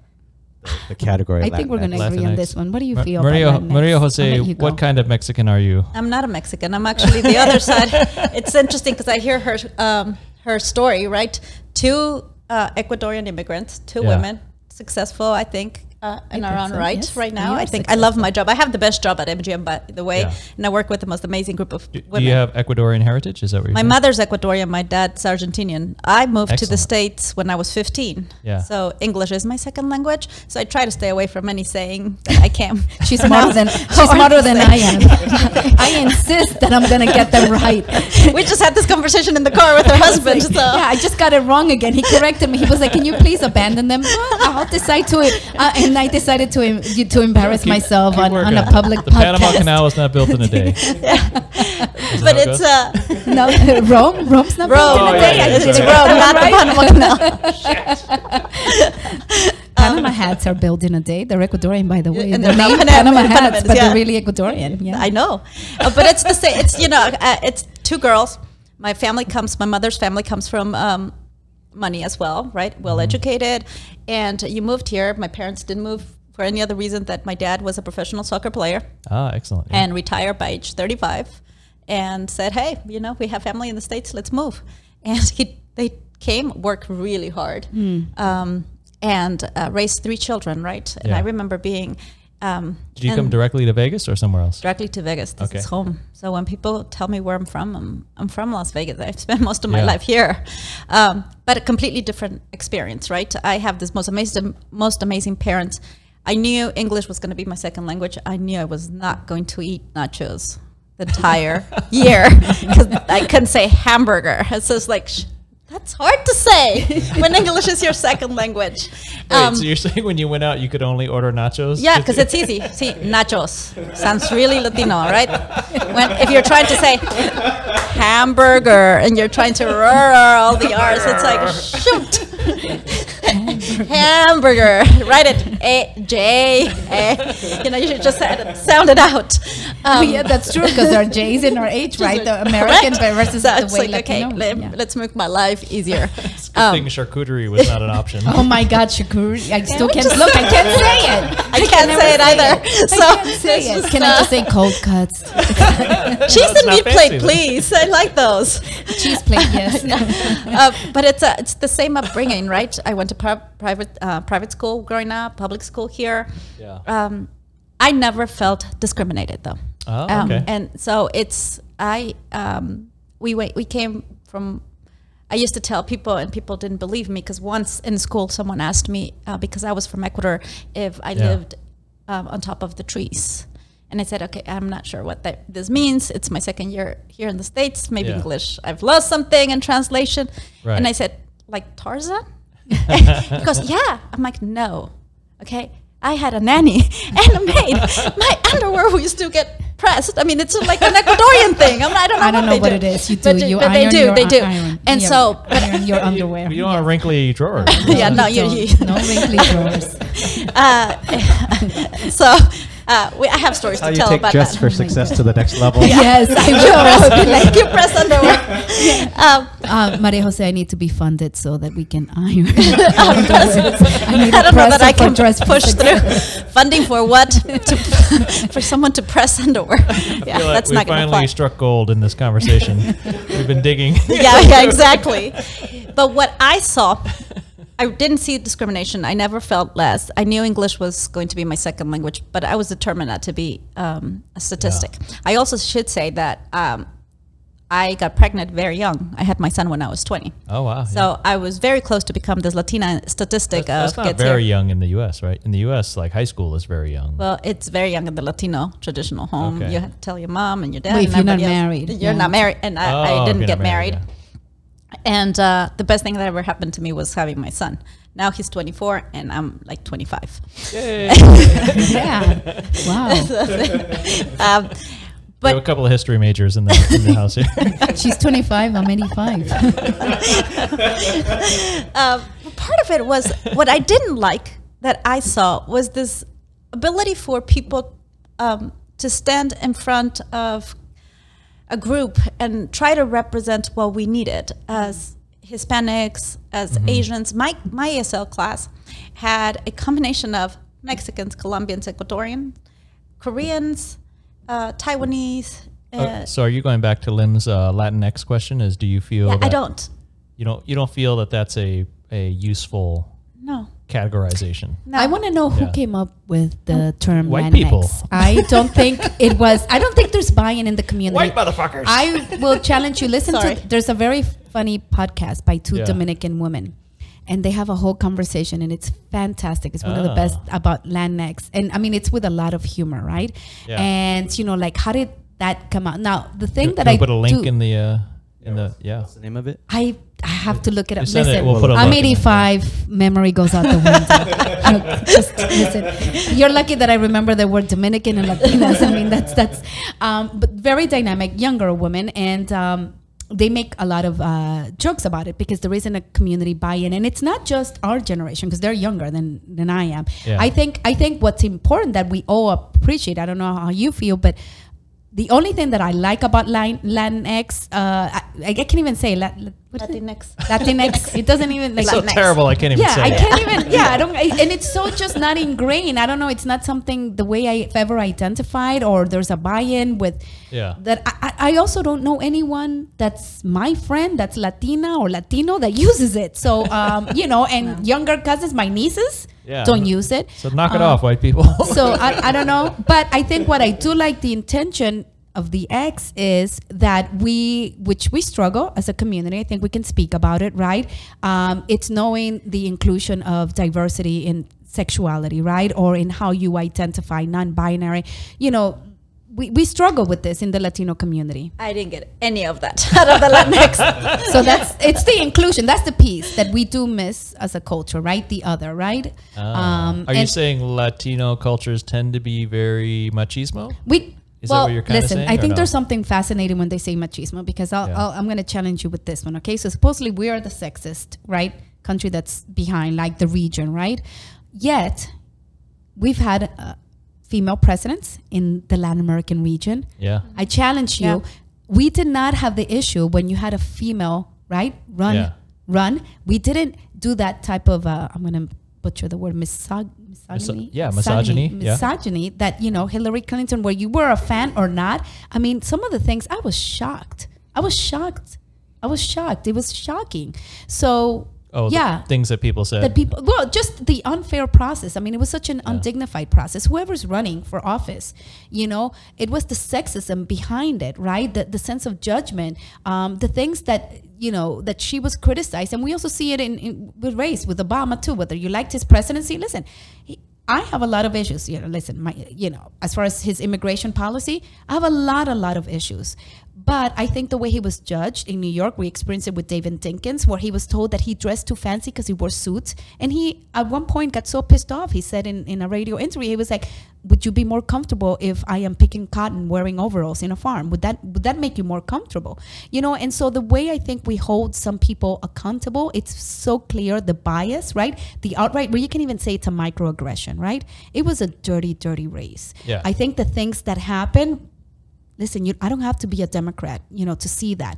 So I do have a point of issue when people say, you know, Latin America and Latin American men and machismo. There is sexism. I'm not saying it doesn't exist, right? Mm-hmm. I think traditional cultures, we probably struggle with understanding gender fluidity more, probably. Maybe we do, maybe we don't. But then I go to places like Thailand that are considered to be traditional, maybe because it's Buddhist, right? It's a philosophy, different the way you see the world, where I could be in a place in Thailand where people, you know, super traditional farmers, and there was somebody that was non-gender, you know, self-identifying binary, and they may not know, but I think that's the Buddhist philosophy, right? You don't have to have the answers. You don't have to have a label. Let it just be. Well, so I did my high school years in Thailand, so I know a little bit about Thai culture. I think the way they say it is like, you know, whatever you want to be. You know, there's no. Tony's mom doesn't understand. I mean, she still struggles with the term, you know, how to identify. I mean, we had a funny dinner, like homosexual, like, you know, but she doesn't care. It's not a prolonged conversation. Wait, you had a gay dinner with your mom? We had some gay friends over at dinner. And the funniest thing is that they kept thinking the other person who was super hyper heterosexual was the gay person, and the gay person they identified, you know, as super hyper heterosexual. So when the dinner was over, we're like, no, it was the older gentleman that was homosexual. Not that it doesn't matter, right? But it didn't matter to them either. So like I said, maybe they're more, you know, she was more old school or traditional and not necessarily know what to give it a name. But she didn't ponder on it or what it meant, or could that person come over and have dinner with her. It's like you said, let it be. So some things you may not understand, or you haven't walked in that person's shoe. You may not have the answers, but you let it be. And I think with the other traditional cultures, I think in Latin America, where we struggle is that we want to find definition, right?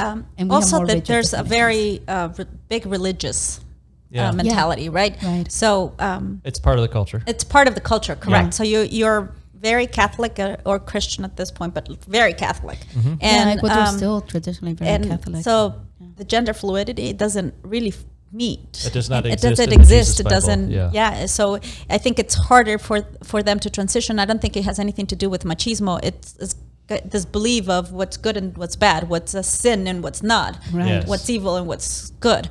So I think that's the big difference, right?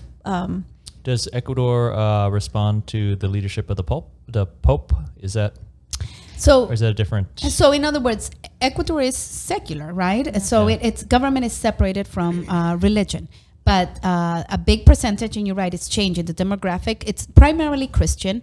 And within the Christian religions, Catholicism is one of the biggest religion, I would say. But now, like other Christian groups like Pentecostals have taken. There's also a huge influx of Muslims coming in. Muslims are coming to Ecuador? Yeah, I was surprised last time I was there. And my Why cousin, is this happening?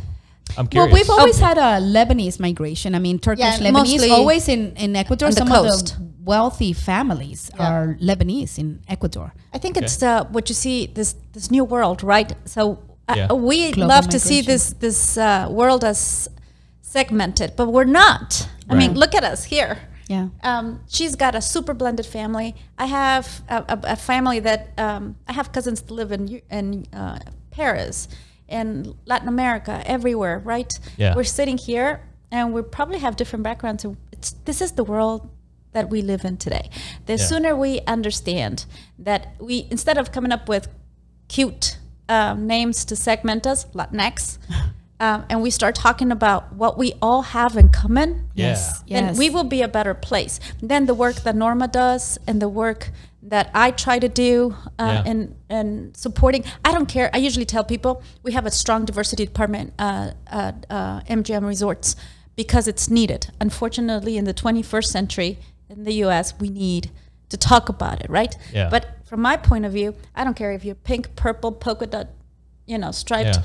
I don't care. If you need assistance, male, female, gender fluid, I don't care what you are, we should be able to work with each other to make progress, to grow. Yeah. And we're not there. So the work is always going to be needed. I don't want to look at someone and say, oh, I'm here with this Asian guy. What does that mean? Right. Right? With There's- this Asian singular point of view. No, I mean, listen, there's diversity of thought. Everyone has experience. And so you want that. But also the fact that if someone has the acumen, the potential, I'm going to harness that potential. I'm not going to care. You're right. If they're polka dot, I don't care about that. And also different ideas. I always tell this when I hire employees, I say, I want you to want my job. I want you to exceed me. I'm a good leader, right? Yeah. If I hire just someone like me, it's not going to make me an effective leader. I hire to my weaknesses too. I look to hire people. I surround myself with people that are smarter than me. I want that even in my friendships. I want you to challenge me. One of the best teams that I had, I used to, forgive me, Dan, and I'll give his name. But I worked with going this under the bus. amazing copywriter. His name was Dan. And we used to say that Dan was the president of the Bureau of Crankiness. Very, very cranky, man. Very, very cranky. Yes. And in a lot of ways, Dan and I were very different, as we were similar. But let me tell you, Dan made my work better because I knew that when I was coming in, right, I worked for an international organization and we had to fundraise millions and millions of dollars. And so when I would build my direct mail campaigns, just like a marketing campaign, right, we have a campaign. Right. I'm not selling products and goods. I'm actually trying to get funding for a crisis. In this case, it was the Syrian crisis, a huge humanitarian crisis. This is a different organization? Different Okay, organization. gotcha, yeah. And so he would always challenge me. I thought I had the campaign pinned down, and I would have my meeting with my team, right? My copywriter, the creative person, my direct mail manager, and I said, okay, this is the campaign that we work at least 3 months out minimum on a campaign, and this is what we're going to tackle, and these are the funds we're going to raise. It's going to be for this group or for this, whether it was a mother and child clinic, a children program, whatever it was, refugee assistance, migrant assistance, and this is the way we're going to communicate it. And I think this is the angle that we should do. This is the heartstrings where we're going to pull. There was always Dan. I would cross eyes and, Dan, what is it? He looked like absolutely miserable with the theme of the campaign, but he made me better, and it was a back and forth. Oftentimes, I hope, Dan, I hope that I made him better because he caved in and we went with my campaign and it raised chunks of money. But honestly, Fuck you, the years, Dan. no. And the same thing with Dan. When I was Too wrong, far. there was one where he challenged me and I was very, very strong. I just felt like, no, that's the wrong way to go, Dan. And, Yeah. and it took a bit. And he was right. And it was one of the most successful appeals we've had. And so you want people to challenge you. You want diversity of thought. And, you know, and like I said, on the outside, Dan and I look like polar opposites, right? If you're going to judge by physicality or even experiences where we lived, how we grew up. And in some ways, yes, we were similar. But that added to my team. If I hired someone like me, we would have, together, that team, it's the most successful fundraising team that I've had, because it was I had that diversity, and I had diversity in a copywriter, and I think that that's important, right? You know, you want different those strengths to challenge on your you. team. Absolutely. You also have to be careful with reverse discrimination, okay? Because we talk about diversity and we only want to see color, or now gender, right? What are you, male, female, whatever it is, right? Yeah. But there's such thing as reverse discrimination. And I say this because in my world, as a Latina immigrant trying to learn her way around and get a career and get an education, some of the best people in my life, my best mentors, the people that were invested in my growth were white males.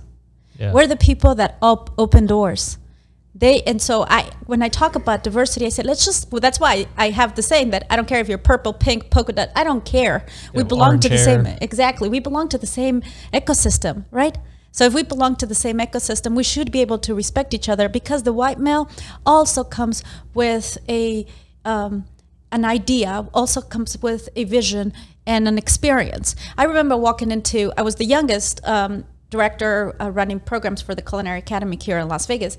At that time I was 24, 25, and people would have conversations with me, executives over the phone, and they were totally fine. But when I would walk into a meeting with one of them, they will be disappointed because they saw this kid, right? This young woman. And I used to take offense to it, right? So it's like, what am I doing wrong? And I remember this amazing guy, my mentor, who's no longer with us, George Cease was his name, the best person I've ever worked for. And another gentleman that also I worked for, one of our presidents for MGM, Felix Rappaport. Both of them at different points in my career said, we have plenty of men in the boardroom. We have plenty of men sitting around giving their opinion. I don't need you to think like one. I need you to think like Maria Jose.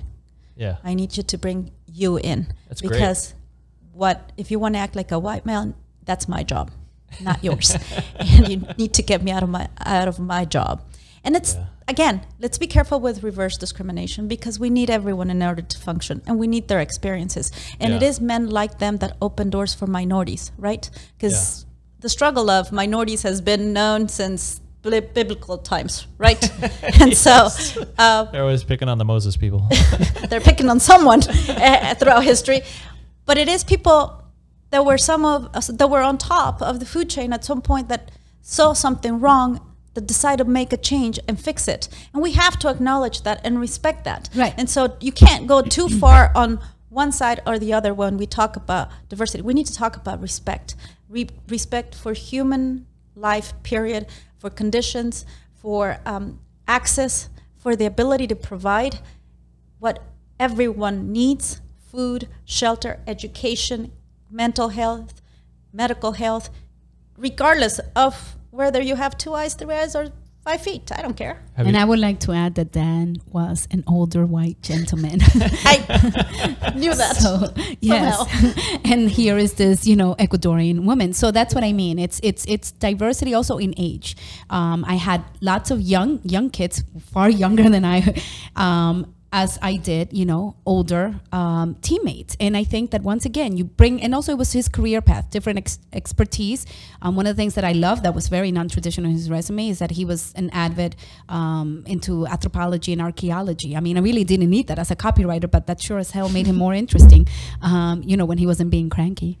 But, but that's what I mean. It's what you bring into the table, right? So we talked about diversity of age, of thought, but one thing that you touched upon, right? Like, I don't think it's so much reverse discrimination, which really breaks my heart. And I think, we've had conversations, certainly I've had it with many of my girlfriends, is when there's so few of us, right, that we have to compete with each other. It happens with women, right? It happens with Latinos, with African Americans, with Asians, right? Or one group against the other, right? When we're pinned against each other, right? Because we think that, you know, if I push you out of the way, then I'm going to be that, you know, that person that gets in the room. And we can't be the only ones in the room. And we can't pin ourselves against each other. Yeah, I have to do that with lots of really good-looking model men. Like if I want to be the best-looking dude, so I gotta sabotage them. And I see it. Yeah, I see it. I see it. It's not And we easy. feel the same way about, you know, 5'8" women, right, you yeah, know. yeah, that's just yeah, 5 foot sure, yeah. We understand that. Yeah, I don't get confused for a footstool, not at all. I think there is gender discrimination still, right? So you can, and I had this conversation about a year and a half ago with someone. If I come into a meeting and I argue, or not argue, but just, I argue your point because it doesn't make any sense, then they call me emotional. You know, she's got to be emotional. If a man comes back into the same meeting, gives the same speech, argues with the same person, they give him, instead of calling him emotional or hormonal, he's got strong views. So We had a talk with a psychologist, Renee. yeah. She said almost word for word the same exact thing that you said. Yeah. It happens Yeah. ongoingly. We So- experience that so much. And then there's the discrimination for women. Well, we don't necessarily want, I've heard men say, well, we don't really want to hire women because they're emotional. What is that supposed to mean, right? It's not emotional. It's either we love what we do and we all have opinions. Yeah. And- You both seem very professional, so I can't imagine. Listen, you have no idea. I would be a millionaire all the times that I've been told to smile, right? Or all the times that I've been told that, where I don't think a man, to be a strong leader, has to be told that I have to be nice. We women have to be nice, right? If we're assertive or we have a point of view or a vision, right? Because certainly in philanthropy, right? I have to be very tenacious. That international organization that I work for, right? I took it from 22 million to 35 million at a time where there was lots of anti-immigration sentiment. And I'm fundraising for the Middle East. In a very difficult time. I had to deal with the Iraqi-Syria crisis. Wow. I had to deal with the famine in Ethiopia, you know, and, you know, you would think that, you know, you would understand that requires strong leadership. But oftentimes it's not, right? It's a B word, or you're not assertive, or you're right, you're relegated to being emotional, right? Especially when you're dealing with a cause, when people's lives literally are at stake, when people are fleeing because they're going to get killed, executed, right? You damn Skippy, you know, I'm going to move with a sense of urgency. Absolutely. But if it's a woman, it's seen different. Like our contributions are seen different.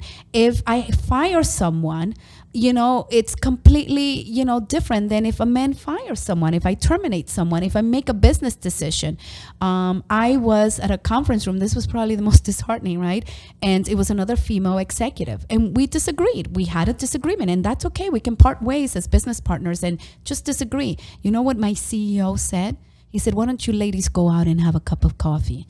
You know, because it's just, you know, like cat fight. I think it's what people, I don't know. Or, you know, maybe you're all bitchy. Maybe you just need to have some tea and simmer on down, you know, and so okay, we're going to see things through different perspectives as well. And that's okay. And like I said, you want the jasmine tea. That's the the jasmine, that would I would have said lavender tea at that point if there's and then, they're worse angry. yet, if you're Latina or you're a black woman, you know how aggressive you're seen. I've had these conversations. I had another woman, a colleague, and we were running so I'm head of fundraising. She is in charge of digital marketing, right? And we're trying to do this International Women's Campaign we're running, and we each have a very strong point of view, and we're trying to move the campaign along. And the way we're sitting with a bunch of men in the room, right? The way the campaign is being perceived, or the way we're perceived, right? It's very, very aggressive. It's like you really have to, and I hate like that we had to go to a sidebar and say, listen, our strategy is going to be such that we're going to make the men think that this is their idea, right? And sometimes you have to do that to make wins, and it sucks. You feel like so gross, Did it but work? it did work. I mean, they were so very pleased with themselves. But I should clarify that the two of us are mothers of boys. Yeah. So as much as I love empowerment, and I go back and I sound like a broken record, it is about It starts with men. It starts with empowerment of a boys. community, Yeah. of people, regardless of, we want to break the gender inequality. Okay, we want to get to the You wanna 21st not century. treat people differently for Regardless. regardless. But also boys have to see girls as less than, right? So one of the things that we're very intentional with our son, with Alejandro, right? And I've always said it. If we only talk about, you hit on something really, really key. If we say that gender inequity is only a woman's issue, we're never going to solve it, right? Right. If I say that rape is a woman's issue or sexual violence is a woman's issue and we're never addressing the perpetrator, which about 99.9% it's men, right? I'm not saying that there isn't violence with women, and yes, certainly there have been cases, but the majority, right? Most crimes of violence committed against women and children are male. The perpetrators are male. And so if we say that that's a woman's issue and we're not addressing the men, we're not addressing the issue too. There's a lot of toxic masculinity, right? If I want girl power for my nieces, that means that my son, right, has to also, his paradigm has to shift, right? How I raise him. If I raise him as an entitled boy, right, that discredits girls or doesn't humanize girls, right, or girls are only to flirt with, and if you like a girl, pull her hair, right, that's boys are taught to get attention, right? But Does that work? Yeah, it works. It's really, really cute. Love it. Don't worry. All that this time, I could have. Yeah. Could have been the most popular guy in school. Been the most, yeah, and if you got slapped back, it just meant she loves you right back. Yeah. Damn it. So, my kid has had female best friends as he's had boy's best friend, right? That's huge. He sees his mom and his dad do everything in the household, and there are things that Tony excels in that can be seen as domestic, or that I excel in that can be seen as masculine space. But for him, that's not going to exist. Or things that I do well that can be seen traditionally, that I do well, Tony still can beat me with my roast chicken. Tony is in the studio. he's writing a long list right now of things that he does better. So, it's to Alejandro, it's one of the things that we teach him, and I love it because his grandfather, being an army man, taught him that, he was like, I'm going to teach you to be self-sufficient. Tony grew up that way, and I think that's why he's teaching Alejandro to be this way. You're not going to depend on anyone, whether it's a woman or a man. You're not going to go hungry because you're going to wait for your girlfriend to make you a sandwich or whatever. Or your mommy.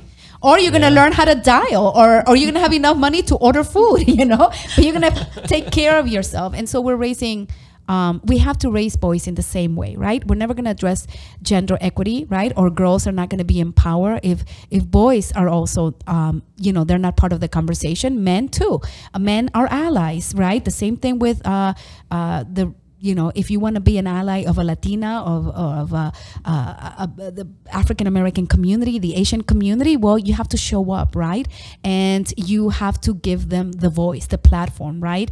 And it's the same thing for women. Men have to show up. We have to teach you how to be allies. You don't have to be one of to stand with, right? You just got to make the right choice of what to stand for and with. Yes. And that's regardless of gender, ethnicity, sexual orientation, right. What you believe. Because honestly, I was born a Catholic.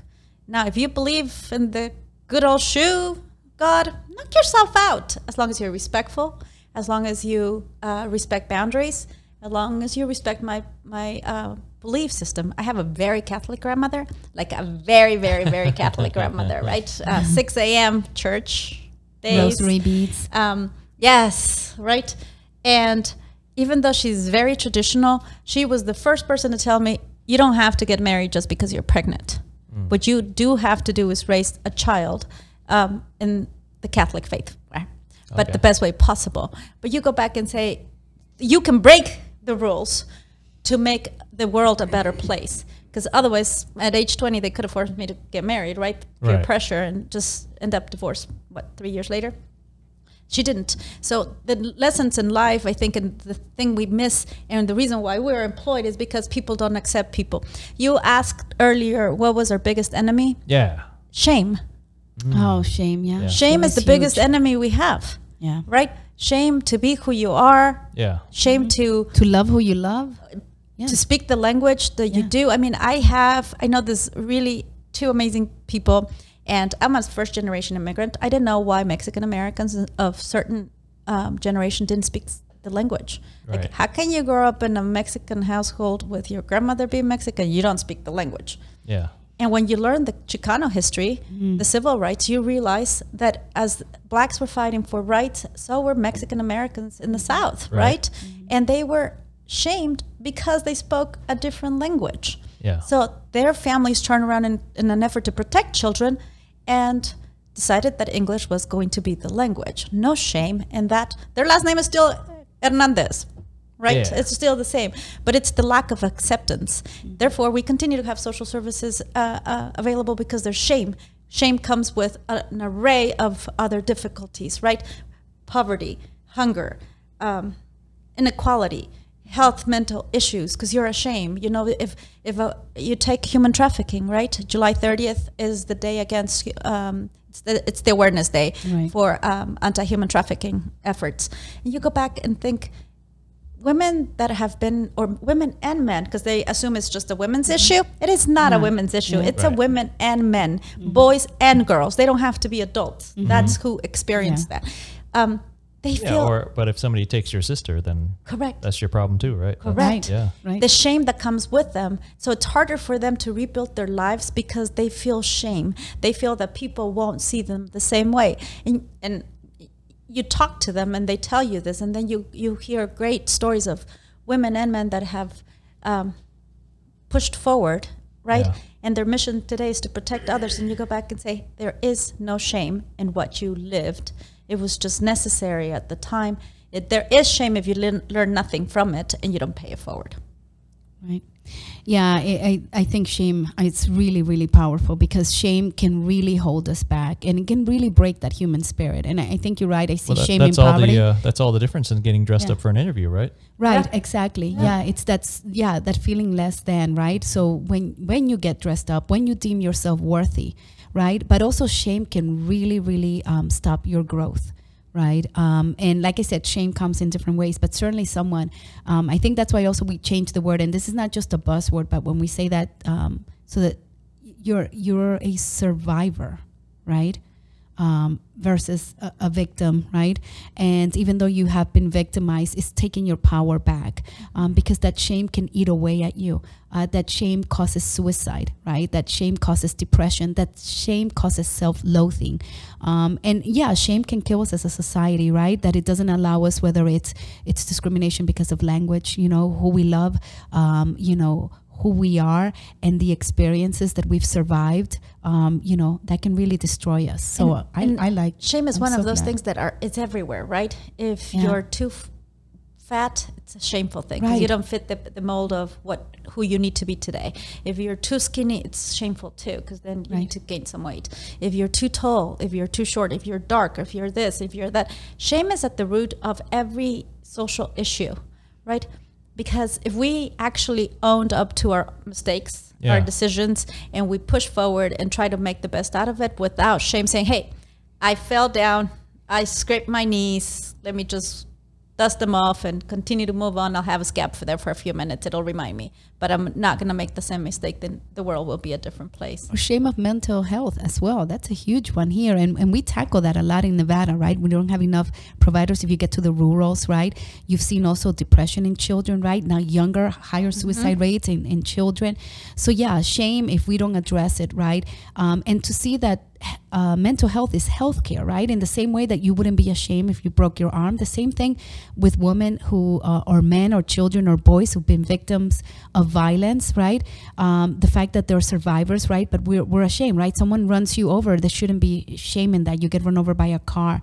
And it's the same thing, the healthcare, the mental health. But yeah, you know, that is really powerful that you said, because shame really prevents us from moving forward and it negates our humanity. Someone wants to get involved in helping your organization or your program, what's the best way on, I think separately on both of you, how would someone get involved and contact you, or what should they do to help out? Yeah, so there's so many ways that you can get involved. You can certainly volunteer. You can volunteer to be a stylist. You can volunteer to be a career coach. You can volunteer to be a mentor. We're trying to implement these things because of the pandemic, and we're not trending in the right direction. We can start doing sisterhood check-ins. So for the women that come, that receive our services, right, to check in on them.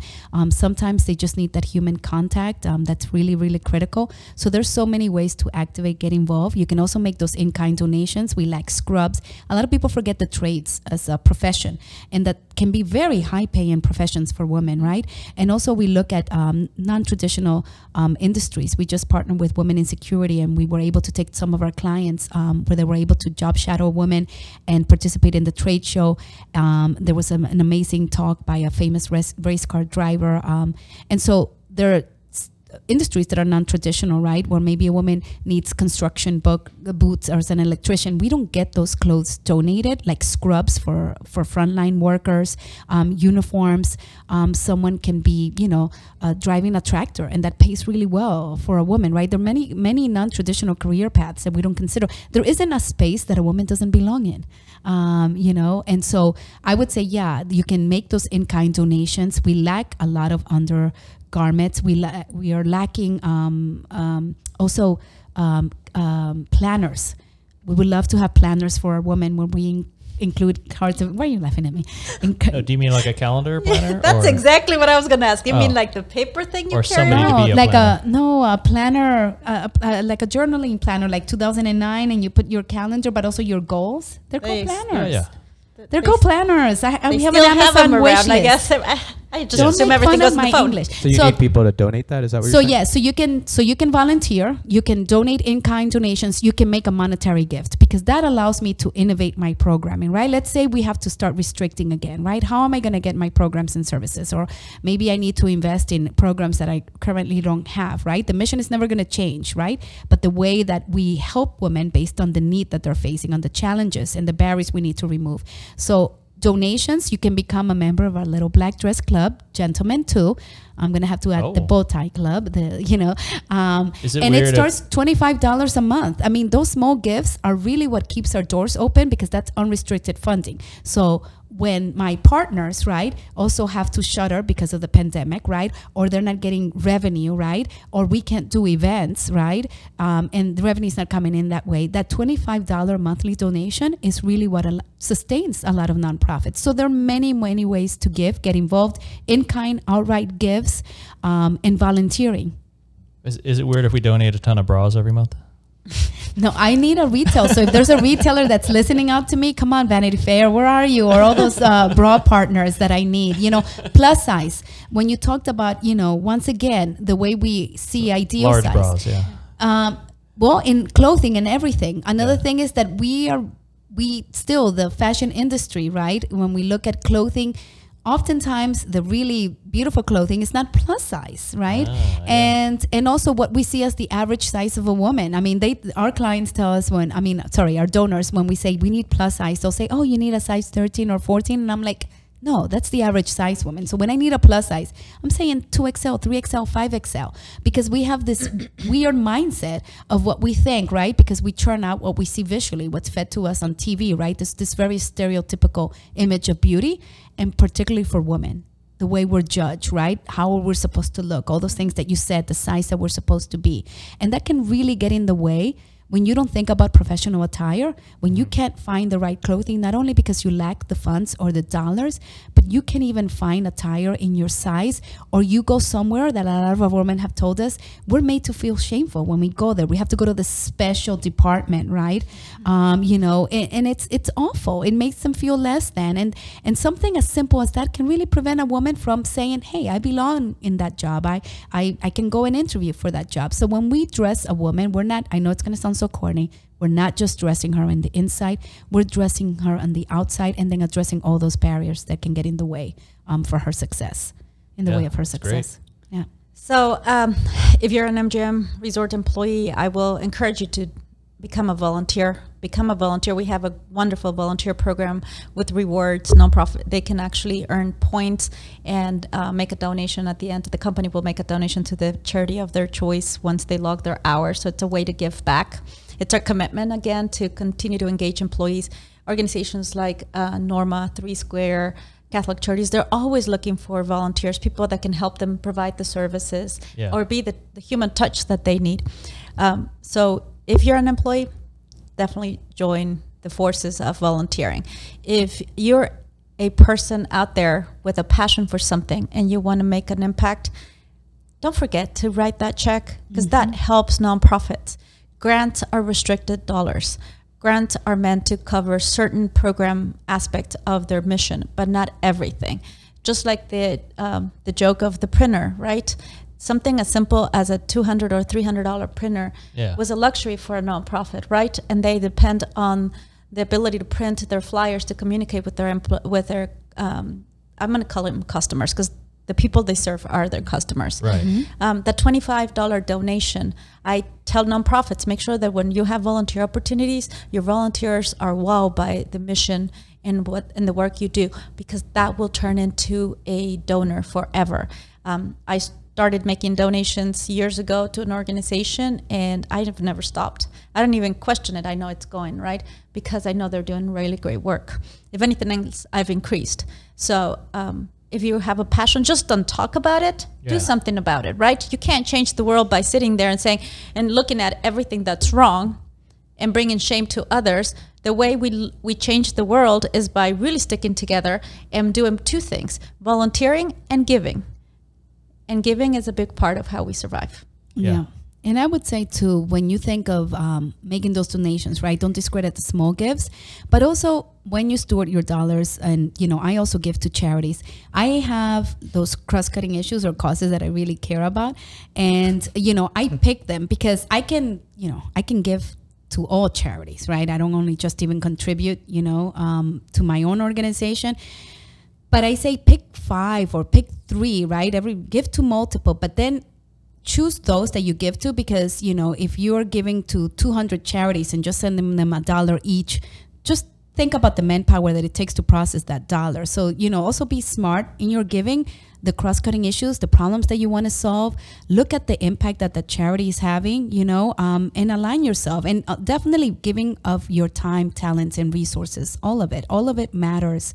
And then 2, solve local problems. I think even overseas, right? I'll tell you one thing. So one of the times I traveled overseas, I traveled to Ethiopia, and I was super excited. I had never been to Ethiopia. And it was the organization that I work with. I supported a program, their children's program, right? So there were children that were in orphanages. And I was going to have the opportunity to meet some of the children that I supported through that orphanage. And then me being in the sector, I did the same stupid things that I tell people not to do, right? I go out and I buy a bunch of coloring books, just stupid shit, right? That my heart gets the best of me, and I don't know, I reacted impulsively. Why is it bad to give and them I'll tell you why, okay. and also why money means so much, why dollars matter so much to charities. So then I go there, and I think, just like an outsider. I don't even take into account the local community. And then when I arrived to Addis Ababa, one of the first things I saw was a woman in a market selling something similar that I had bought, right? Or not understanding even that she was selling rubber shoes that looked like had the imprint of sneakers, because there's so many children that are barefoot, right? And I know this. I work in this region. I knew the issues, but I got swayed with my own emotions, right? Bought dollars instead of stimulating the local economy. What I should have gone is gone to this woman, right? Helped an enterprising woman, right? Selling goods, helped her family, and then given a gift to that child if I wanted to. But once again, I wasn't looking through the local lenses. So that's what I mean. I'm not saying that you don't donate to international organizations, but then you take into account that local community, right? You stimulate the local economy, right? So don't just take things overseas, or even when you do in-kind, the best way to do in-kind is to do it locally, because what you pay in VAT taxes, in returning that, you're taking away that possibility, right? I could have done so much more, man. I wanted to kick myself. I was like, what an imbecile, right? And here I am. I'm in the sector. I know better. But sometimes, that's what I say, the road to hell is paved with good intentions. When you have a good intention, whether it's to start a nonprofit that may not be needed, divorce yourself from the ego. It's about making an impact. The same thing when you want to help. Think about, how can I best help?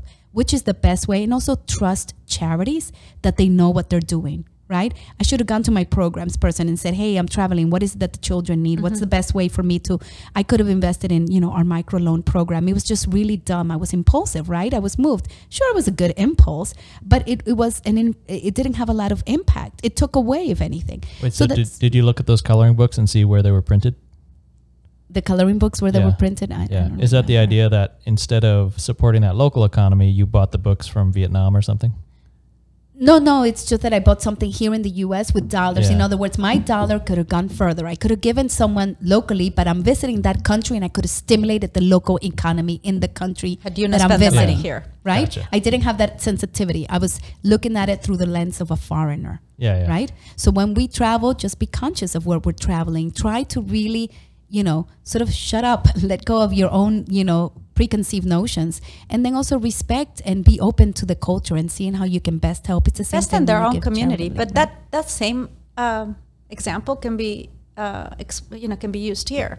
If you're if you give, let's take for instance 3 Square. There's amazing food bank here. They do some really great work. I can go ahead and say I'm going to buy $20 worth of groceries at Albertson, Smith's, name it, one of those places, right? Or now I can get a bag with some decent stuff, a few things here and there, because $20 doesn't go up, Right. doesn't go far. Or I can give the money to the food bank, and they can add those $20 to the other donations, and they buy bulk. So the can of beans I bought for $1.39, they're gonna get it for 35 cents. That's right. See, so my dollar would have gone a long way had I been strategic, just like Norma said. Yeah. She was overseas, I'm here locally. If I had just thought about the impact the nonprofit has, because they can buy bulk, I was buying at a grocery store. Gotcha. Right. So- And it's also to trust, right? If you're a donor, right, you may have your passion project, but maybe that's not really the solution that they need, right? And to trust a nonprofit that they've been doing this for a while, that they're talking, right, to the people that need, also to trust in the people that are receiving, right, the funding, the support, right, to know that they know best what they need. And so I think that sometimes happens in philanthropy. We don't trust the nonprofit, right? Let them be the good stewards, right? They know what their clients, their customer needs, right? I don't go around. I mean, sure, maybe I can send a message board to, Apple, but I trust that they have all the engineers to develop the best products. The same thing with nonprofits. We have to trust, and that's why stringless, outright gifts are so significant to a nonprofit, because when we do have a crisis and we're trying to reach more and do more public good and services, we'll know how to innovate and stretch those dollars. And we need those dollars to be flexible. I didn't know that I was going to need so many scrubs as I need it now, right? For frontline workers. I couldn't have predicted the pandemic, but that's what those unrestricted dollars allow me to do. And also those that give, whether it's a funding partner or an individual donor, they trust that I know what's needed, right? Because I'm working directly on the ground with those who need the support.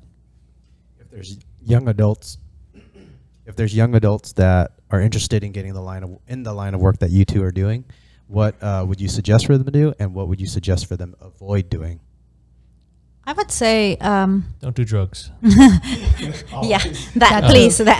one of them. Don't show up for the volunteer event with your heroin. No, I think volunteer. Really find the cause, right? It's great to do good, but my job comes with a lot of strategy and a lot of sometimes no's, right? Unfortunately, you have to have thick skin. You have to have a business head. You have to understand what a balance sheet looks like, how to build a budget. It's not just do good, because if you just want to do good, then go volunteer. But if you want to do the work that Norma and I do, then you need to be educated. You need to understand how to build a strategy, how to build a budget, how to build relationships, how to maintain, how to evaluate programs, how to turn around. I've had organizations that ask me what I want them to do. Well, you really can't ask me what you want me to do. I mean, what do you do, right? Because I can say you can build a ship to go to the moon and take Jeff Bezos and everybody else, or you can feed the homeless, which is what you were designed to do, right? Yeah. You have to be able to do all those things, be diplomatic, understand how volunteering works, understand in that paying for overhead for a nonprofit doesn't mean that you're paying luxury, because all you want to do is direct client services, but Norma needs to get paid. Right. She and I has have to to have support. the best people, right? Yeah. If we're going to workforce development, if I'm going to change that narrative, I have to have people who understand it, right? And who know how to deploy the programming. You have to have a good ED, and I'm not saying that, it's any ED, right? Or someone who also looks at nonprofits and says, where can I make a best impact? You have to have a really good sense of knowledge. You have to have a business plan. You have to forecast, you have to budget, you have to build programs, you have to build partnerships. You need the business acumen. Nonprofit, once again, remove that mindset of poverty. It's just a bunch of good people with good hearts. Absolutely. The kindest, nicest, most beautiful people I've met work in nonprofit. But also, I'm going to say, right, the biggest mistakes that I have seen have come from nonprofits. And me being in the nonprofit sector, sometimes I've had to swim against, the current. Because people don't see them as change. nonprofit, Right. as businesses. That's the biggest mistake people Yeah. make. People on boards, too. There isn't a strategy. You have no idea. I've been, in meetings with high level executives where they approved a budget for a program, and then I ask them for the rationale, and they cannot give me the rationale.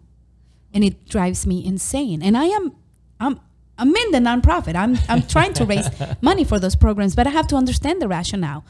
And also, they need to be driven from the grounds up. That's also another thing. There are nonprofits out there that are bloated, not in their overhead, in the fact that there's a disconnect, right, from those that they're providing the programs and services from, right? So you have to have boots on the ground. I would say that that's another thing to look at a nonprofit. They must have boots on the ground. We're about a half an hour till the end, and this is where I usually start the final questions. So this Final questions. Dun, dun, dun. it's going to be about 5 questions, and then each of you answer each one, and then What is your favorite taco shop in Las Vegas? no? Pinches have any. tacos. Beaches. First question: What? He wrote the question, just for the record. Is this like a fire quick round? Yeah, I'm it's like nervous. I'm concerned now that we're like about to hit something. What? No pressure. I It's added fine. a question, and I didn't realize I forgot I added it. First question: What great daily habits do you have?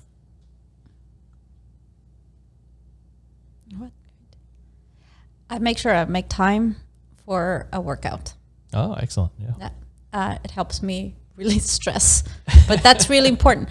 The pandemic, for some of us that were lucky enough to continue to have work, created this very unbalanced life, right? Because I work from home. Yeah. So when this first hit, their need was so big in trying to help our employees through the employee emergency grant that my team and myself were working 7 days a week, 10, 12 hour days. And you get to the point which I talk to my friend all the time, you have to find a balanced life. You can have a passion for what you do, because I absolutely love. I am one of the few people that gets up in the morning and says that my job is an addiction to be able to work and make an impact. And people may not always agree with me. I may not be liked by everyone, but I can honestly get up in the morning, look at myself in the mirror, and go to bed at night and look at myself in the mirror and say, okay, I've accomplished something good. Someone's life will be impacted whether I know them directly or not. But because I was always connected, I started to get burned out. Yeah. And even when you love your job, if you don't have healthy balances between family, work, and yourself, and as a woman, we talk about it all the time, women have a hard time finding self-care time, because then there's the obligation of someone calling you and telling you, what's for dinner? I don't know what for dinner. Seriously. Whatever you want to cook. Yeah, whatever you want to bring, cook, whatever. So my daily habit is that I need to make time for a quick workout, whether it's a walk with the dogs or just something. Yeah. It's a good one. So I'm on that learning curve. I'm not quite there. Just gonna stop. I just work nonstop. I feel all eyes on me. Yeah. So, but what I'm learning is definitely to cultivate no. So I think a lot of us struggle with no, right? I'm going to give you my button. But definitely being a leader, one of the things that I learned that what makes me a strong leader is when I'm able to tackle, right, the big goals. So I might not get through everything on my list, because my list, if I stop making lists, that's another thing. And my list is huge, and I may not tackle all, and then I overextend myself and I'm not effective. So I'm learning not only, well, I have been saying no so that I can prioritize and say today, these are the 3 main priorities that I am going to hit. And that's also not having to answer all of my emails. And sometimes, you want to get back to people, but I also don't want to apologize all the time for it or feel guilty, because I think I'm being an effective leader by prioritizing. Now, I may prioritize something today. It doesn't mean that I discard the priority of it for tomorrow. So I think that's also what we constantly need to do as leaders, is to, we're not only thinking of what we're trying to achieve long term, but also to check, right? Because we may have to adjust. You have to be able to pivot and adjust. And so maybe that priority will have to shift. And I'm just learning to not feel guilty and making a habit out of not feeling guilty about the things that I have to prioritize. That means that I have to say no to some things. I think the no thing is big. As a software engineer, when I have upper management saying, hey, we want to add this module, and I think about it, I'm like, okay, that's a 3-week module for someone to program. We have a team of 4 people. Those 4 people are dedicated to something else. I find my strategy is to tell the upper management, like, okay, if you want this, here's this other list that we have. Which one do you want to cross off? Correct. And I think that's where upper management hates me sometimes, but I make it very clear. You want this, there has to be some type of compromise. You don't just get to say you want this all the time. That's where I find the best thing is to be transparent and give them a reason why. Yes. You have to tell people where the priorities are. I just had someone ask me in HR, how is my team doing? How are they doing burnout? And I said, my team is doing fine, because I strongly believe in balance. Nothing we do, no one dies on my watch, right? It can wait until tomorrow. We prioritize. We work really hard. We say, no, sometimes we can't do this right now. We are going to have to wait. We don't have the resources. And if someone pushes, the same thing you said. Well, here's the list of things, of priorities we need to do. Which one do you want us to focus on? But the health and well-being of my group, my team as a leader, is the most important thing I have. Those people look to me to make sure I make the right decisions for their everyday life, right? And that is my big responsibility. So I have mastered the no, so I'll pass on my no button. I got no problem with that. I'm saying the no, it's the guilt that comes with it sometimes. That's every day that I try to cultivate. And it's about being effective, because I am more building like a G.I. Jane. To me, it's that. It's if ultimately that's a conversation I have to have with myself, because I can be a bleeding heart, right? It's say, okay, where can you be the most effective? And so you're not effective, right? If you're also not only you're executing, right? You're executing on what you can execute on this big priority. So you have to say no to other things, but then also you won't be very effective if then you're carrying the weight of that no, right? Or feeling guilty or apologizing because you had to say no. You cannot apologize for effective leadership, right? Sometimes we have to make hard decisions. So you can't apologize for being a human, and that's the big thing. I think people say true. People see if you're an executive, all of a sudden you're not human. You don't have a family life. You can't hurt. No, it's one and the same. If today something happens to you that hurts you, you cannot be an effective leader today. You may not be able to make decisions. You're gonna have to rely on someone else to support you, right? That's the strength of a team. You're not alone. Just because you are the leader, you are the title, you are this, doesn't mean that you're alone. And you have to acknowledge that work is important, but so is your family life. So is the life around you. The balance is in having everything and managing it correctly. Sometimes certain things take a bigger priority, right? So if you have an ill parent, you might have to spend some more time with the family than you would otherwise. Or sometimes you have big projects. If you're going a puppy that you got out of guilt. I told her not to get one. I have 2. I was gonna let them borrow one. But I think the leadership is about making sure that you understand your balance and you understand that the person, it's a whole person you get when you work with someone. It's not the little pieces of it. It's not just the worker, because I need to care about the person so that person can become a good worker. And we miss when we just say, well, you're just the worker. No, you're not ever the worker, because it's important to find the balance, not a bleeding heart. She is a bleeding heart. Yeah. And my biggest thing for her is find the balance, because her heart's so big that she wants to do it all together, all at once, and then she's written with guilt. I wrote a book on guilt, so just so you know. So I learned. But let me tell you also, life and loss teaches you. So I think my biggest educator, because you can preach it and talk it, and I'll say it to other women, and she laughs at me because every time I'm saying, no, I'm striking a new balance. I'm striking a new balance. And I look at Tony and he's like, what balance? Tony's like, there's no balance. Just talk to my kid. My kid is like, I think they both told me, so I was feeling very proud. So I've never been an animal owner. So now that I have the puppy, I'm super excited because the puppy loves me the most, gets the most excited when I come home. And then both Tony and my child have told me the only reason the puppy gets so excited is because you're a novelty. You really show up. So it's like, ouch. So yeah, that was a reminder. Okay, definitely balance. Clearly I'm out of balance. But I think loss. I lost my dad, and I think that was a huge reminder, right? And I think that loss was so deeply painful because it came with a lot of regret and guilt.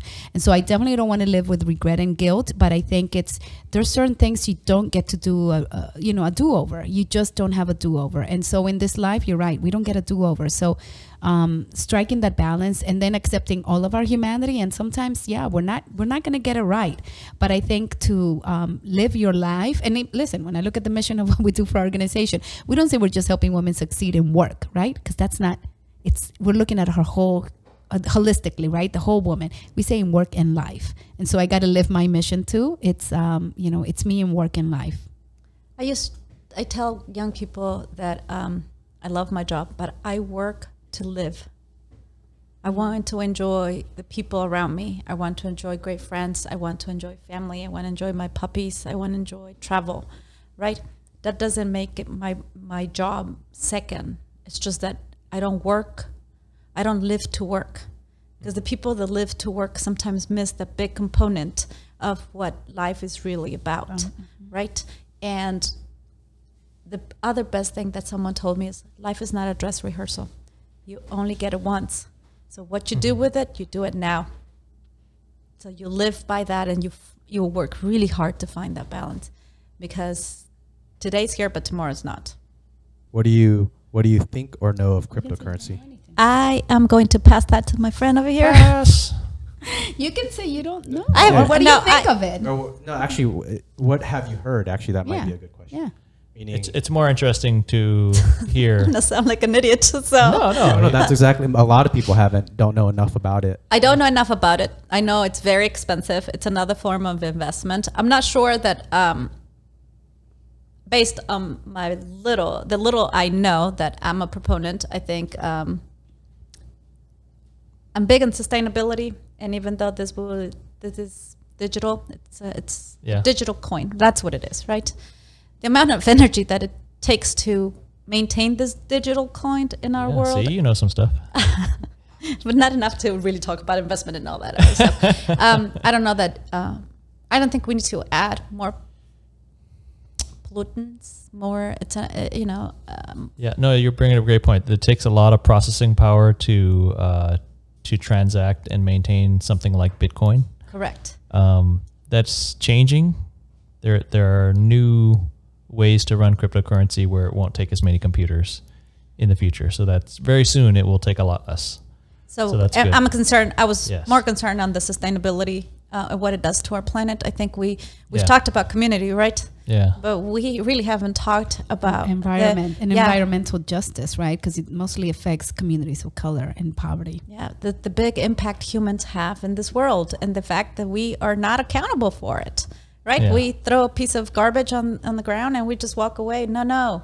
This actually kills animals. If we didn't have people conservationists taking care of our animals, your kids, because I already have mine, will not you guys see half the species that we have today, right? Humankind tends to be destructive, right? Yeah. And so we're not necessarily sometimes we're thinking, oh, it's digital, so we don't see it, therefore it's good for the environment. No, it is actually not good for the environment, and that's why Elon Musk pulled out, right? He made this big statement that he was going to be and then one of the reasons he gave is, well, it's not really sustainable. I'm sure he gave others. I skipped that part of the conversation. So I'm not a big proponent. If it changes, maybe I won't have a choice. Maybe that will be the way I transaction moving forward. What you're looking for is it's called proof of stake. So right now it's proof of work. So when it changes, it'll take a lot less resources. 99% less. Yeah, I'll take your word for it. To run the Also, you said you started with it's expensive. It's actually not expensive. Really? Yeah, you don't have to buy a whole coin. You can buy $10 worth or $100 worth. Yeah. So it doesn't have to be expensive. You know how Norma talked about women in finance? So we belong to a group of Latino women, professional women group, that a friend of ours created 3 years ago. And one of the things, hey, listen, I balance millions of dollars out of a budget. But one of the things we struggle with sometimes is understanding that, right? Yeah. And that's another thing that women need to be better at, understanding the finance. We have great women in finance. We just have to be able to explain it to the rest of us. So. Or I think I would say even sometimes sort of that immigrant story, right? Your parents tell you, your mom tells you, save, and you just think of saving, but you're not thinking of dividends. And I think, yes, absolutely, women do not see themselves or think of themselves enough as investors. And we have to, because that's really, really a game changer. And I want that for our women, right? So we teach them we try to have basic financial literacy programs through our partnerships, and those in the finance sector. But I think it has to go way deeper than that. I think it's even in our education, right? We're not teaching kids really. I tell Alejandro all the time, Alejandro, do you want $1, right? And what are you going to do with that dollar? You spend it, you end up with $0. Or you want to put that dollar in your pocket. Now you have $1 in your pocket.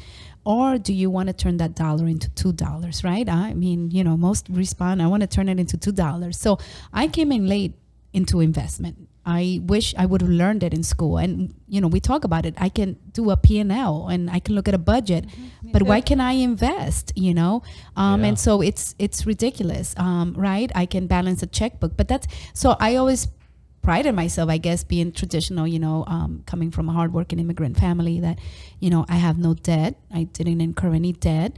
That's great.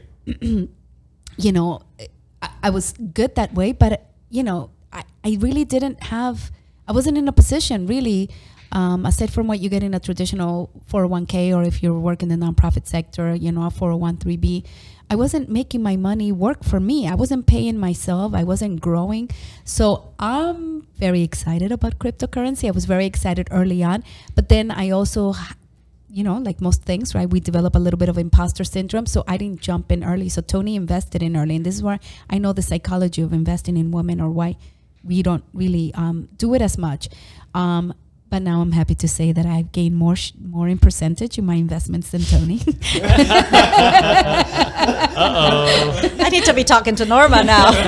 But you know what? I have less invested. So he'll take more. I'm probably a little bit more risk adverse.